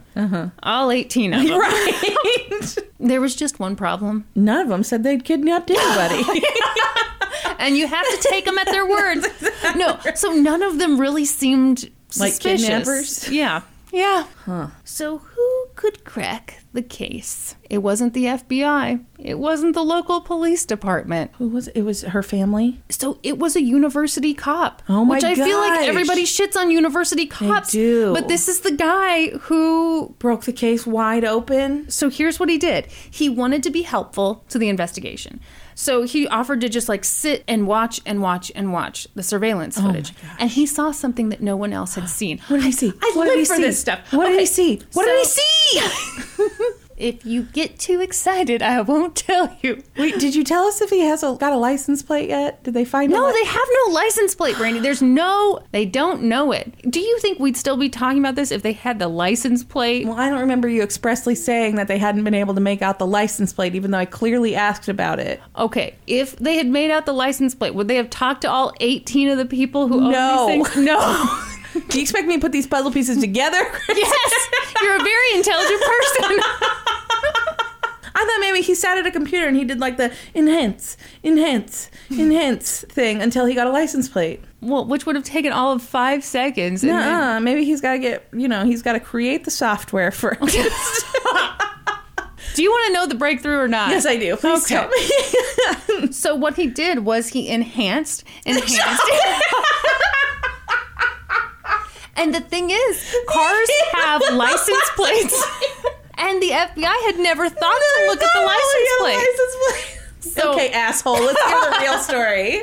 Okay, so what he noticed after watching this thing for like the 100th time was that the right front passenger hubcap was missing a chunk of metal. Oh my gosh, that's very specific. It's the kind he of... like looked at those like, can you spot the differences? He was really good at those puzzles. He used to love Highlights magazine. That's exactly what I'm picturing. So it's one of those things, once it's pointed out to you, you cannot unsee it. Yeah. But yeah, when you just see the footage of this kind of so they gotta grainy go back to car... those 18 cars. Exactly. Okay. And see who has the missing chunk. Or who's got a brand new hubcap or a brand new pair of roller skates. I've got a brand new pair of roller skates. So the other thing he noticed was that it looked like maybe this car had a sunroof. I mean, it wasn't totally for sure. So he shared this information with the FBI and the local police, and they were like, okay, one of the 18 people we interviewed had a Saturn Astra with a sunroof. The dude didn't seem suspicious. He said he'd spent the whole day napping and playing video games. Oh, those gamers. Gamers. Ugh. Gamers. But now we have to go back to that apartment and see if all of his hubcaps are intact. Yeah. Guess fucking what? They weren't. He had a chipped hubcap. So this dude's name was Brent Christensen, and he spells it with a D. Brent. Yeah. B-R-E-N-D-T. That's stupid. No. Yeah. He was set up to fail. Okay. He was set up to be a kidnapper. Yeah, and his front passenger hubcap had a missing chunk. You know, it's not surprising to me that he didn't seem suspicious because somehow he talked her into getting into his car. Yeah, absolutely. So he's probably like charming. He's the worst kind of douchebag. Maybe charming, yeah. We'll talk about it because I don't know that I would say charming, but there's something else about him that I think made her trust him. Okay. So they took his car to an FBI office in Springfield, Illinois. They examined it, and they discovered... Is that where the Simpsons live? No, there's a ton of debate over which Springfield the Simpsons live in. Norm, go ahead and sit up. Tell us all about it. Oregon. Springfield, Really? Oregon. Yes. That's the they consensus. Matt Groening has say. confirmed Springfield is in Oregon. What? Where he is from. Oh, well, that makes sense. All right. I'll allow it. No, right. All right, Matt. That's fine. So back to Brent with a D. Yeah. So they discovered... Sounds like you're talking about his D, Kristen. Ugh, God. I'm talking about a micro penis. Anyway, he and Hitler could I come was to going the to say, dinner where's party. the... Come on, Hitler. Bring in the Hitler comparison. So they discovered that the passenger side door was super clean. Just been wiped down, eh? Yeah, the other door is not so clean. But the passenger door... Spotless. Wonder what that could mean. Yeah, it's not weird at all. So what was the deal with Brent Christensen? Probably some loser, right? Someone with no future and a lengthy criminal record. No. Nope. Turns out he was 27. He was married to his high school sweetheart. He'd just gotten his master's degree in physics. And he'd been a very popular teaching assistant in the physics program. And by the way, zero criminal history. Yeah. They went to his apartment at like midnight, and Brent was super calm, totally chill, and his wife Michelle was completely naked. What? Yeah. What? Yeah. Okay. The officers thought it was super weird. She was just walking around naked while the officers are there? She answered the door naked. No! What? According to what they said in 2020. That's so weird! It's super weird. And they said, like, ma'am, could you put some clothes on? Because they were just kind of uncomfortable. Yeah! Who answers the door I don't know! Anyhow. Okay. That's not the weirdest part of this story. It's just a, Here's a fun fact. It was a fun fact. So, she put on some clothes. Did they have to ask her twice? Yeah, the first time she's like, no, I'm good. And they're like, well, ma'am, please. So she threw on some clothes and Brent consented to do an interview. And he was like, real casual, really calm, which I think is what played a role in all this. Because he seemed to have some authority. Yeah. So, he's been brought in at midnight by the police for his second conversation about a kidnapping. And he's like anyone would be. He's super calm, not worried at all. Yeah. So he's like, I was just playing video games and napping all day. Yeah. What? But they put the pressure on him. And he was like... Did they, like, literally put the pressure on him? Yeah, or? they all leaned on him. No, they were like, come on. And he said, okay. Now that I am really thinking about it, maybe I got my days mixed up. And, oh, hey, you know what? Oh my gosh. This is so embarrassing. I completely spaced on this. When I talked to you guys the other day, you know, I did give an Asian woman a ride in my car. I totally fucking forgot. Are you kidding me? Oops. My mistake. I thought that was the day. I thought that was Tuesday, and here it was Wednesday. Yeah. Didn't even think to mention it. Obviously, I'm super innocent, you know. Gosh. Don't worry, though. I've seen pictures of Yingying. Pretty sure it wasn't... Different Asian. Different Asian woman, yep. And they were like, dude, come on. Where is she? What did you do with her? Come on. And at this point, Brent is like, I think I've been helpful enough. I think it's time for me to go. Bye. So he did the thing, which makes me want to punch somebody in the face, where he's like kind of flirting with the idea of getting a lawyer. Like, you know, I think somebody else in this situation might get a lawyer. And it's like, then fucking get one. Yeah. Dude, don't play this game. Yeah. So anyway, he goes, and they're like, you can't actually go, because the deal is he had made a false statement to the FBI. That first time, he hadn't been like, oh yeah, I did pick up an Asian woman in my car. So they held him for 24 hours, and they decided not to prosecute him, because at that point, they'd learned a thing or two about our boy, Brent, with a D. What did they learn? Turns out, even though his life seemed pretty good from the outside, it was actually a shithole. Okay, yes, Brent had his master's in physics, which is obviously a hard thing to do. I'm not shitting on that. But he'd been trying to get a PhD in physics. And turns out physics is really hard, and his grades sucked. And he was like, oops, I'm going to have to skate out of here with my master's. Around that same time, he started drinking heavily, and his wife, Michelle, was like, this isn't cute. She said, look, either we get divorced or I want an open marriage. And he was like, I choose open marriage. Wow. So this made things very interesting. Obviously, you know, when someone's a suspect like this, you can't always talk to the spouse. Their spouse, what's it called? Spousal immunity, or, you know, what? Spousal privilege. Thank you. There's no such thing as girlfriend privilege. Right. So they're like, OMG, this dude has a girlfriend. Great. Yeah. So they were like, ooh, we need to talk to that girlfriend. Okay, so the girlfriend was Tara Bullis. And Tara Bullis was a badass. She was very... She terrible. I know, right? Talk about, like, her parents shouldn't have named her that. Yeah. Yeah. It's not great. Tara, terrible combination with the last name. Sorry. Terrible. Oh. You didn't even do that on purpose. No, see, this is why it's a bad name. Because I'm not even trying to make fun of her, and I'm making fun of her. Anyway, like I said, she's great. Yeah. So she was very honest with them. I don't know the exact details of how this conversation went down, but at some point they asked her to wear a wire, and she said yes. Okay. I believe how they sold it to her was, hey, you wear a wire, and if he's innocent, then that'll prove it. You know, he's not going to say anything. Yeah. But if he's guilty, then we need to know. And, you know, she was concerned about this missing woman. Yeah. So she was like, well, you know, okay. Okay. Meanwhile, they searched his house, they put him under surveillance, and then, 8 days after Yingying went missing, Brent went back to the cops. What? Like on his own? Yeah, you know. That's super like normal. Like you do. Yeah. All innocent people follow up with the police. Well, here's the thing, Brandy. He remembered something else he forgot to tell them, like that she was in his crawl space. And just imagine, like, you know...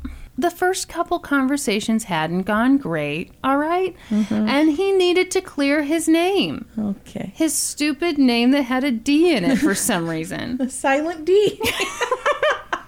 So he goes back to them, and this just shows how arrogant he was, that he thought he could, like, come and clear it up. He's like, yeah, okay, I had an Asian woman in my car, like I told you. And yeah, my car appears to be the one in that footage, yep, but you gotta believe me. I have no idea what ultimately happened to the woman who was in my car. Why? What'd you do with her? Oh, Brandy, hold on. The thing is, she went crazy. Mm-hmm. Yeah. I drove a few blocks and I took a wrong turn. And all of a sudden she was like pulling her hair and freaking out and being like, where am I? Who are you? So, I mean, I had to let her out of my car because I didn't want a crazy girl in my car. Mm-hmm. So where'd you let her out? Yeah, should be able to tell us exactly where you dropped her off, and we can probably pull some surveillance video. Sure. Yeah, because the University of Illinois is one giant surveillance camera. Yeah. So police were like, yeah, great. Wow, this really clears things up. Okay. Meanwhile, Tara was wearing a wire. And for her first couple conversations with Brent, the conversations were pretty stupid. It was just a bunch of recordings of him being like, I don't know why the police suspect me. I mean, I guess it's because of my stupid car that no one else owns. Yeah. But I didn't do anything. So now it's June 29th. People were still trying to find Yingying, but it didn't look good. Mm-hmm. They held a vigil and a memorial walk and like a little concert for her. And guess who wanted to go to the memorial walk? Brent with a D? Mm-hmm.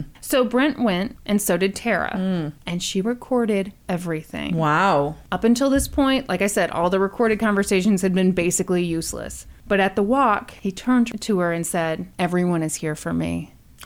Okay, that's fucking scary. I wanted to see how many people are here for me. What now? And at some point later, she said, are we going to the concert? You should hear her voice. I mean, it's like she's trying to keep it together, but it is like, woo. And he said, we're going to the concert, because that's also for me. What the fuck? So they went to the concert, and Yingying's boyfriend performed a song that he'd written for her. And it was beautiful, and he got choked up when he performed it. And as soon as he finished, obviously everyone stood and applauded. Everyone except for Brent. Brent sat in his seat, and he...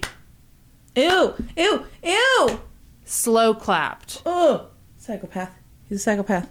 Mm-hmm. Oh. Then later he said to Tara, they thanked me for being here. Just think about that. Nobody knows what happened. Nobody but me. Oh my gosh. Yeah, this is the most... Okay, this is creepy as fuck. Oh, it's... Yeah. And then he told her everything.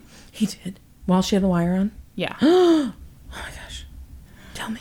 So he talked about murdering Yingying and how much she'd struggled. Oh. He said he'd tried to choke Yingying to death, and it was unbelievable how she just wouldn't die. Oh my gosh. It was supernatural how she just wouldn't give up. And finally, he placed her in his bathtub and took a baseball bat and hit her in the head as hard as he could until her head broke open. And then he said he chopped her head off. Oh my gosh. He talked about her family and said they're never going to find her. They're going to leave empty-handed because no one will ever know where she is. Oh my gosh. Then he told Tara, I'm on victim 13, including Yingying. No! I've been at this since I was 19. The last person I would consider at my level that actually did anything was Ted Bundy. So Tara, I don't know how she fucking did it.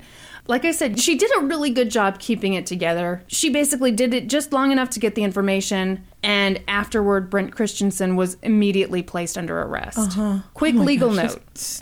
I know. This is nuts. I know. Illinois had abolished the death penalty a while back, but since this was a kidnapping, it was a federal crime. So prosecutors were seeking the federal death penalty. So in a pretrial hearing that sounded absolutely fucking nuts, the prosecutor was like, Judge, for the love of God, do not let this guy out on bail. Yeah. Obviously. He's a danger to the community. In fact, during the vigil for Yingying, Brent talked about the characteristics of his ideal victim. Oh my gosh. So the prosecutor turned to the crowd and he was like, that person matches his description of the perfect victim? That person matches it? Oh, so does that person? Are we getting the picture? Like, this guy's super dangerous. Oh my gosh. But Brent's defense... Can you imagine if you were sitting there and he fucking points to you? Good God, no. Oh. But Brent's attorney was like, no, please. Oh God, I just can't imagine being this guy's attorney. He was, he tried to argue to let this guy out on bail. And he said, he has no criminal record. He has ties to the community. Yeah. And the judge was like, I'm siding with the prosecution on this one. And he said that the fact that Yingying was still missing was definitely a factor in his decision. Yeah. The trial began in June of 2019. Oh my gosh. I know, it's kind of new. That's very new. It got off to an interesting start. Okay. Brent's defense attorney was George Tassif. And he said in his opening statements, yes, Brent killed Yingying. He said, Brent Christensen killed Yingying Zhang, and nothing we say or do during this phase of the trial is intended to sidestep or deny that Brent Christensen was responsible for the death of Yingying Zhang. Oh, okay. So the trial had 2 phases. The first phase was to determine whether Brent was guilty of this crime. And obviously, the defense was not going to put up any kind of fight on that. But they were really focused on the second phase, because that was the phase that would determine whether or not Brent would be put to death. Yeah. The defense said that Brent was on trial for his life. In the prosecution's opening statement, they laid out a lot of horrible information that I've already talked about. And they said that in the months before he kidnapped Yingying, Brent had become obsessed with serial killers and had actively planned to kidnap somebody. He bought a duffel bag that I think was like 6 feet long. I mean, yeah. Oh my gosh. Side note, because I don't know if I have this in the script anywhere else, so I'm just going to say this right now. It's believed that he got her into the car by pretending to be an undercover cop, obviously, like he had with the first woman. But instead of doing the "you need to get in the car" thing, she had looked so distressed about being late for her appointment that what they believe happened is he pulled up to her, and under the guise of being an undercover cop and wanting to help her out, he said he would drive her to her appointment. Yeah. And so that's how he got her in the car. So they talked about the grad student who he tried to abduct before Yingying. Right. Tara testified about their relationship and about her decision to wear a wire. The prosecution painted Tara, rightfully so, as a hero. Her bravery was what got the confession. But the defense saw things a little differently. You see, this whole thing was Tara's fault. Because Tara was into kinky sex and bondage, and she introduced poor innocent Brent to that world. What? He would have never even thought to do those things if it weren't for her. Okay. Perhaps. That's fucking stupid. But Brandy, perhaps she was the catalyst who put this whole thing into motion. Yeah, that must be it. Yeah, consensual kinky sex is what just led the to him. same thing Yeah. as what happened there. Yeah, no. Brutally beating and decapitating a woman he kidnapped. And raping, too. Yeah, that's the next step. So the recordings spoke for themselves. They were horrible. So they played the recordings in court with a Chinese translation for Yingying's family to hear. I just can't imagine. No. The recordings clearly laid out how he'd kidnapped, raped, and murdered Yingying. But even though the defense wasn't planning to debate anyone on whether Brent had murdered Yingying, they did try to discredit the tapes. Those audio tapes of him confessing to Tara were pure bullshit. He was drunk, and there weren't 12 other victims. So That's what obviously, I was gonna ask. Were there believed to be other victims? So they looked into it. They said that they looked into like other places he'd lived. I think he was originally from Wisconsin. So they looked into other places, tried to match up, see. Basically what they said was they couldn't find other victims. That doesn't necessarily mean that there don't aren't. Exist, yeah. But I think it's totally possible that this guy was a creepy weirdo who did this one thing and wanted to brag. And Ugh. But the defense position was he didn't kill 12 other people, so how can we believe anything else on this recording? What? Because you don't... Who would say shit like that? What do you mean who's to believe what he says? Like, someone who didn't do that isn't going to walk you through how they brutally murdered someone. Well, and see, I think the question is, okay, so he's laid out how he says he did it. What does the evidence suggest? And that's where they went with it. So the defense had tried to discredit those tapes. But the evidence showed that even if Brent had exaggerated about being a serial killer, everything else he said was backed up by the evidence. So he said he hit her with a baseball bat. Well, they found the bat, and it had her DNA all over it. They found her blood in his apartment and on his mattress. He tried to clean it up, but he did a shitty job. Where was his wife during this? She was out of town. Oh my gosh. So she was out of town at the time of the murder. And they had footage of him while she was out of town at Walmart buying a shit ton of Drano and Swiffer wipes and bags. Yeah. So that's what I mean. It's like... Yeah, I don't think you can always take a confession as the gospel. Right. But if the evidence backs up what was said in the confession, I mean, come on. Yeah. The jury deliberated for less than 2 hours and came back with a decision. He was guilty of a kidnapping that resulted in death and 2 counts of making false statements to the FBI. So now we're at phase 2 of the trial. For that part, Yingying's family testified. Oh, seeing her mom is what made me cry because her mom is just in misery. Yeah. Her mom said, "How am I supposed to carry on living? I really don't know how to carry on. My daughter did not get to wear a wedding dress. I really wanted to be a grandma." Oh my gosh. The other thing that she said that I didn't include in here because I kind of feel like it's maybe more of a cultural thing and I was worried about how a mostly American audience would take it, but I'm going to say it anyway. Yeah. So, Yingying comes from this very modest family. And I think the culture in China is more like you will take financial care of your family. Yeah. So one of the things she said was, my daughter was going to become a professor. She was going to take care of us. And now that's gone. Yeah. I was worried an American audience would like that. No, I think that makes total sense. But yeah. Her dad said, my life without her will not be complete. Oh. So Yingying's family felt very strongly that Brent should get the death penalty. Mm-hmm.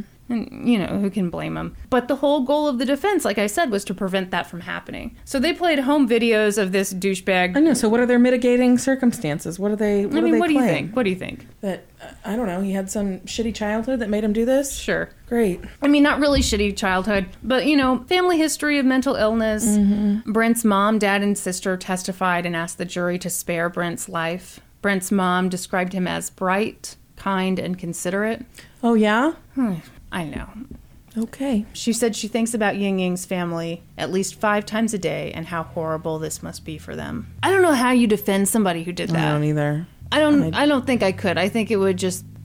Yeah, I don't know. The jury deliberated for 8 hours. In order to get a death sentence, the decision had to be unanimous. And in this case, it wasn't. Mm-hmm. Brent was spared the death penalty, but he got life in prison. So... With or without the possibility of parole? I assume without. Actually, I don't know. Okay. Maybe there is the possibility of parole. Mm-hmm. Should I look that up right now? You can. Yeah, without the possibility of parole. Very good. Yeah. So afterward, Yingying's family and boyfriend spoke to the press. In this episode of 2020, her boyfriend, they just played a little clip of what he said. And the clip they played said, "The result today seems to encourage people to do crimes. And me, myself, will never agree with that." So then afterward, I watched a YouTube clip of the entire thing that he said. Mm-hmm. And it was actually, it was very sarcastic. Mm-hmm. And he started out by saying, basically, like, I guess I can murder people. I guess the lesson I'm learning here is I can go murder people. I can do terrible things to people. But as long as I take some Adderall or whatever, then I guess I can get away with it. Yeah. I think it would be very easy in his position to have that opinion. Of course. Yeah. Of course. Yeah. And I don't know, but I assume they're a little more generous with the death penalty in China. I would assume. And so I think there would be this expectation that if you do something this heinous, then, the death penalty would for sure happen. Yeah. The other really hard part for the family was that they still didn't know where she was buried. Are you okay? I just saw a picture of her. She's so cute. I know. They wanted to bring her remains home for a traditional Chinese funeral, but they couldn't. But then, after the trial, one source said that prosecutors came forward with this information. Another source said that Brent's defense team came forward with it. At any rate, someone came forward and said that Brent had told them what he did with Yingying's body. Mm-hmm. He'd said it about a year earlier, but it was during an immunity agreement, so they couldn't talk about it until now. Okay. So they said that he told them that the day after he killed her, he cut up Yingying's body and put her in 3 bags. Then he took those bags out to the dumpster by his apartment. 3 days later, the dumpster was emptied and taken to a landfill. Mm-hmm. The remains were compacted at least twice, put into a huge area. I mean, we're talking like 50 yards wide. And by this point, it's under about 30 feet of garbage. Yeah. And that's assuming you believe that what he said was true. At this point, no one has tried to go after her remains because, again, it's like, even if that's true, how do you even find her? Right. And who knows if it's true? How many bodies do you think there are in an average landfill? Oh, God, I don't even want to know. I'm sure it's a lot. I'm sure. And that's the story of the kidnapping of Yingying Zhang. I don't know how I hadn't heard of that. I know, it was absolutely nuts. So the episode of 2020 is called Undercover Girlfriend. Well, that does give... Yeah. Yeah, it's kind of a spoiler. It was just so sad. So sad. And I feel like I say this every time the death penalty comes up. I am anti-death penalty, but boy, if there was ever a candidate, the white guy who has a great education and who has DNA evidence linking him to the crime and actual footage of the victim getting into his car, Right. There's no questions there. No. Oh, he's such a dirtbag. Yeah, he's awful. He is absolutely awful. I just saw a picture of him. He's got like a stupid mustache in this picture. Yeah, he's an idiot. One other interesting thing... I did write it down, but then I took it out of the script. Do you want to hear this? Yeah. Okay. I think this is kind of interesting. Mm-hmm. 11 weeks before he kidnapped Yingying, he went to the University Counseling Center. And on the intake form that they have you fill out, they have you fill out, like, if you've ever had homicidal or suicidal thoughts. And he checked yes.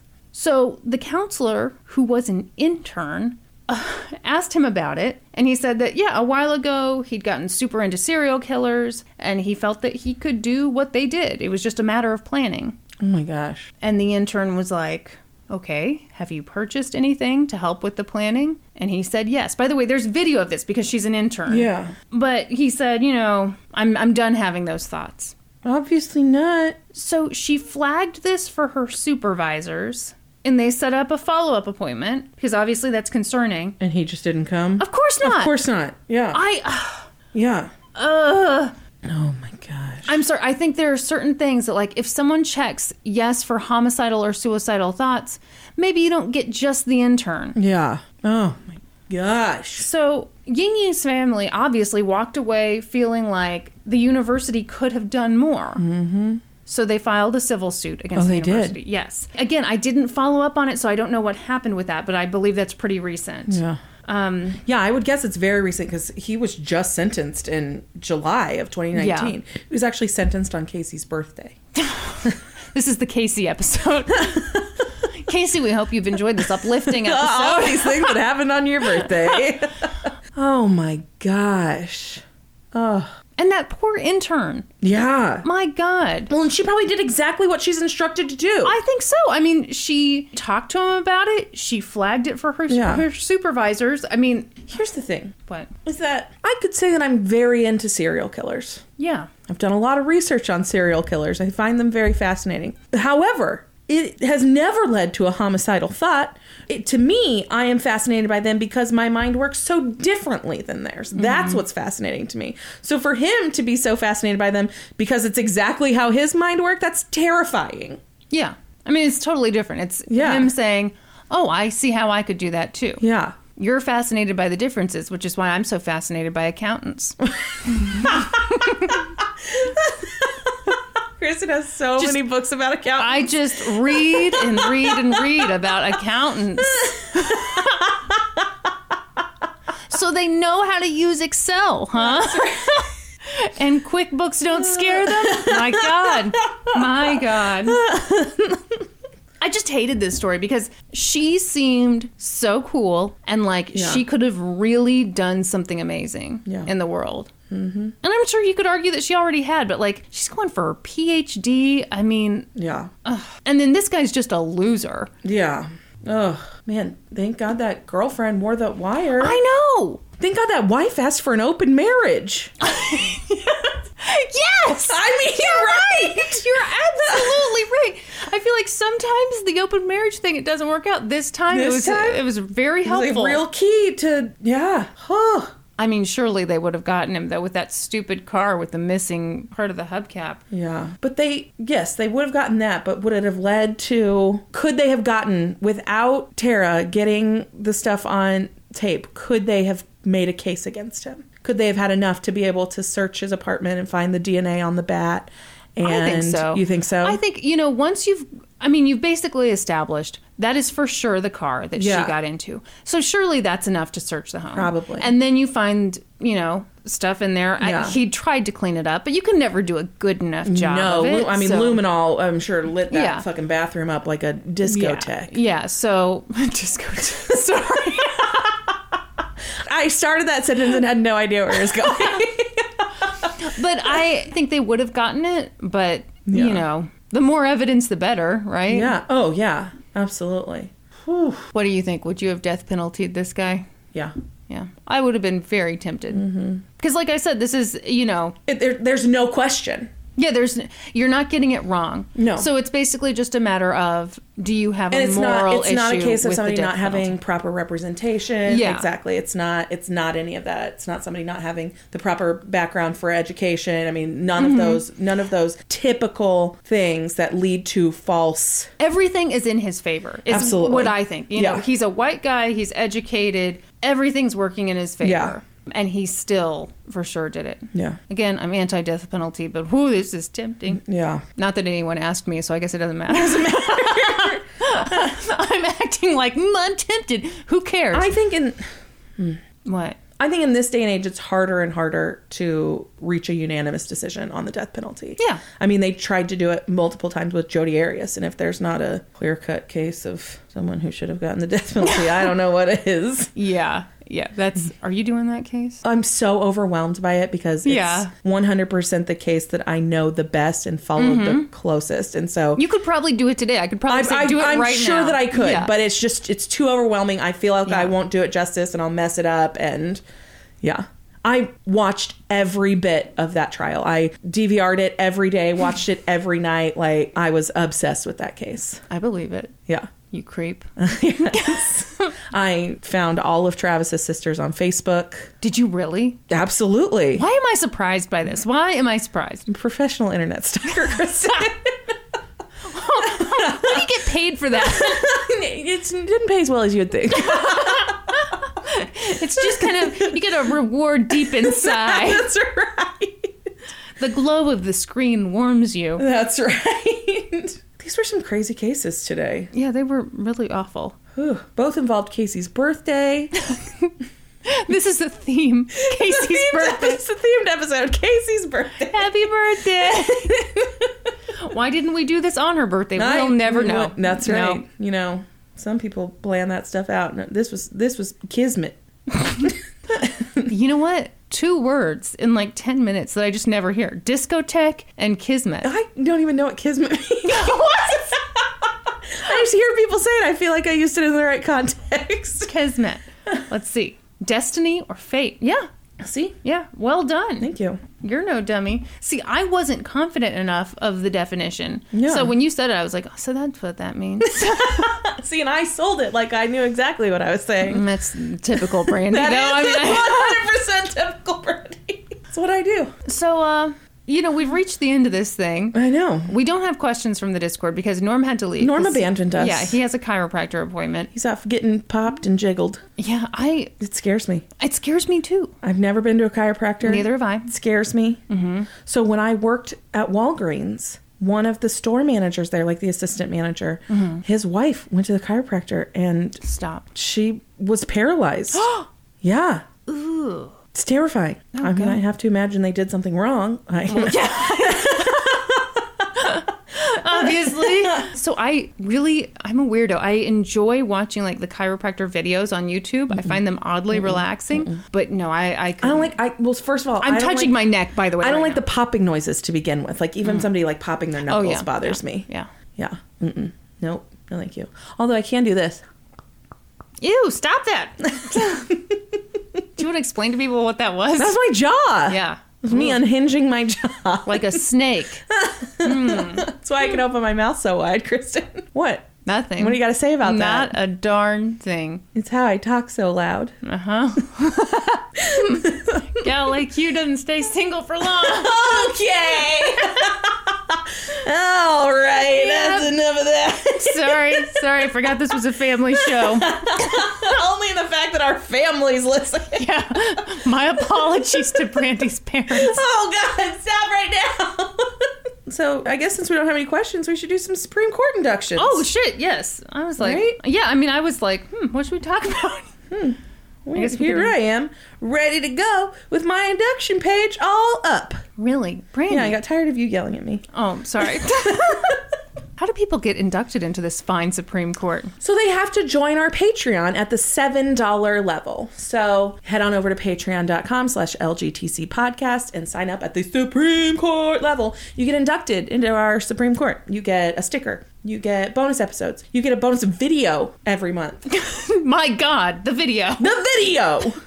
Really, they're kind of fun. Like they really, I really do love them. Yeah. We have a good time doing them, too. I'm excited to do our cottage cheese jello salad one. I think Norman is going to throw up. I think he might. So Norman is our cameraman for our bonus videos, and Norman does not like cottage cheese. So he's not even a big fan of jello, really. Yeah, so this is just like combining all the things he hates. Yeah. So I'm sorry. Are you stalling now? Yes. I was going to pull up Patreon, and now it's making me verify. You guys... We love Patreon, but I mean... It's like Fort Knox over there. It is! I mean, like, I have accessed Patreon from this computer multiple times, but now... Yeah, every time we get an email that's like, someone logged into your Patreon, I always text you. Yeah. And I'm like ready for the day when someone's trying to bust into our Patreon. It's never happened. It's not happened. I'm really excited for this crime to occur. No one's trying to No one's interested. All right, guys, this time we are continuing on with our favorite drinks. Well, not our favorite drinks. Have we told the people our favorite drinks? Do you want to tell them? I mean, Christina, how could either of us pick? How could I choose? We both love beverages. We do love beverages. Here's the thing that I think is really funny, because Kristen always teases me about being so picky about food. The pickiest eater on But I will earth. pretty much try any beverage. I love beverages. Yeah, why are you so adventurous when it comes to a liquid? I have a theory. But not a solid. I have a theory. Okay. It's because my reason that I am picky with food is texture-based, and that's not a thing in beverages. Oh, would you try any smoothie? Yes, I love smoothies. That's a texture thing. It's an excellent texture. Oh, okay. So I think that's why I will try basically any beverage. You're always like, what the fuck is that you're drinking? So I'll try them all. It just seems very kismet to me. I don't think that's the proper use. I've learned nothing. Yeah, so we can't pick our favorite beverages. There's too many to pick from. Yeah. But anyway, we're going to share these people's favorite beverages as we induct them into the Supreme Court. For today's inductions, what should people do, Kristen? Not Bikram yoga. I watched that documentary. Stay away from that guy. So just while we're doing this induction, don't do hot yoga. Yeah, you can literally do anything but hot yoga. Cold yoga, whatever you want. Lukewarm yoga. Hattie Samuel, Earl Grey tea, Emily Zygo, vanilla iced coffee, Amy Jarbo. Nope.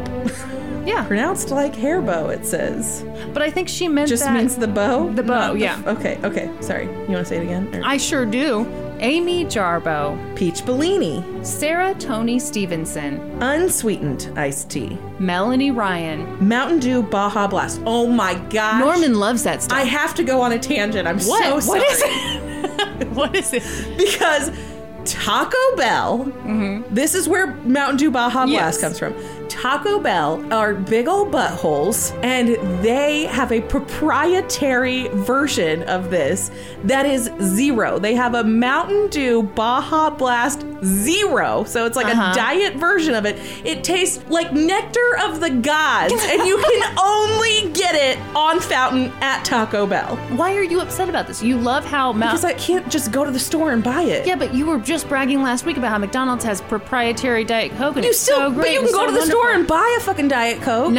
But according to you, it doesn't taste the same. It doesn't taste quite the same, yes. But I can't buy anything even close to this in the store. And it is so good.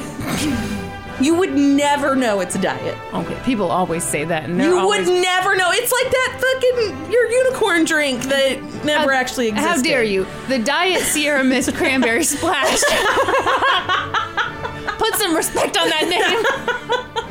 All right, sorry for that tangent. Mindy Timothy. Water with a lemon. Oh my gosh. Have you had the water with lemon at Taco Bell? Feces lemon is what that is. That is a feces lemon. Why are you saying feces? Is that when there's feces on a fetus? What the hell is that? Feces. Feces. Okay, so it's a feces lemon. If you've been with the podcast for a long time, you know that Brandy feels like there's a study on it. That there's trace amounts of feces on bar fruit. Yeah, okay. So that if you're making that water with lemon at home, great. Good for you, Mindy Timothy. But if you are drinking that out at a restaurant, that is feces water. But why did you say feces like Walter Brimley says diabetes? It's an alternate pronunciation. No, why do people say diabetes? I don't get it at all. Like there's no you in there. It's all old people too. No young people say diabetes. Mandy Mason. I love a good margarita. Stephanie Noble. Crooks and Marker Lemon Lime Spiked Soda. Welcome to the Supreme Court.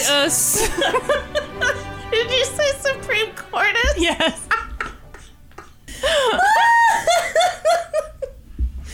Oh my goodness gracious. Do you remember those old commercials from back in the day when he'd be like, I've had diabetes for about 20 years now.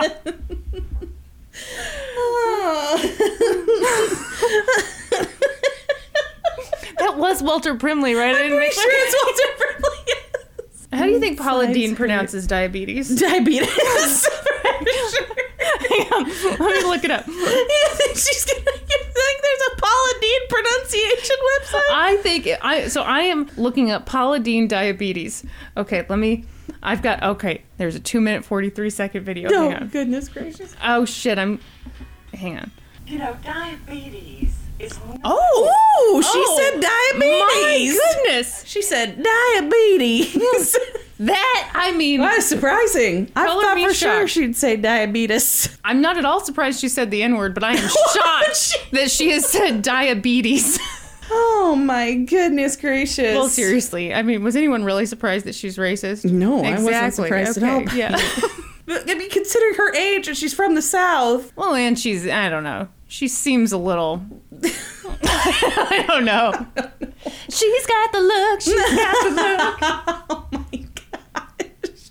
Not all old people from the South. Not all of them. Just 98%. Oh, Lord. Anyway. What do we say at the end of these episodes? Kristen, why don't you give it a try? Brandy, for the last time, I am so sorry for making fun of you for the way you express your gratitude on this podcast. Oh, yeah? Do it. Do it. Thank you guys for all of your support. We appreciate it so much. If you're looking for other ways to support us, please. Hey, now you're saying it like you don't mean it. I do mean it! All right, then say it like you mean it. Please, like us more. Now I'm flustered. No. Please subscribe to the podcast wherever you listen. Leave us a rating. Leave us a review on Apple Podcasts specifically if you listen to us there. I think there are other places that you can. Not all podcast platforms allow you to leave a rating. Rate us everywhere. Rate us on Yelp. Yeah. Google reviews. On Uber. If you give us 5 stars on Uber, that'd be great. And then find us on social media. We're on Facebook, Twitter, Instagram, Reddit, Patreon. That's it. That's all of them. That's all the social medias. We do not have a Friendster page. So if you're finding us on there, that is a catfish. That's a fake. That is a catfish, and we are often duplicated. Often imitated, never duplicated. That's right. And our webcam is broken. That's right. And my camera phone, I dropped it, and so it's just a black screen. Mm-hmm. But I will FaceTime you, but it's just going to be a black screen. Yeah, and we can talk for hours. That's right. And I might sound slightly like a prepubescent boy. Also, could we have $1,000? Yes. Because my mom, and then my brother has cancer, and then, bus fare. All the things that they talk about on Catfish. And I was going to come meet you, I swear, but I got run over by a car. They do always have some tragic thing. Crazy. Well, it can't just be I didn't feel like it. So it has to be. I got run over by a car on my way there. Yeah. You didn't see all the ambulances. Anyway. Thank you guys. Please be sure to join us next week when we'll be experts on 2 whole new topics. Podcast adjourned. Ooh, we slowed it down.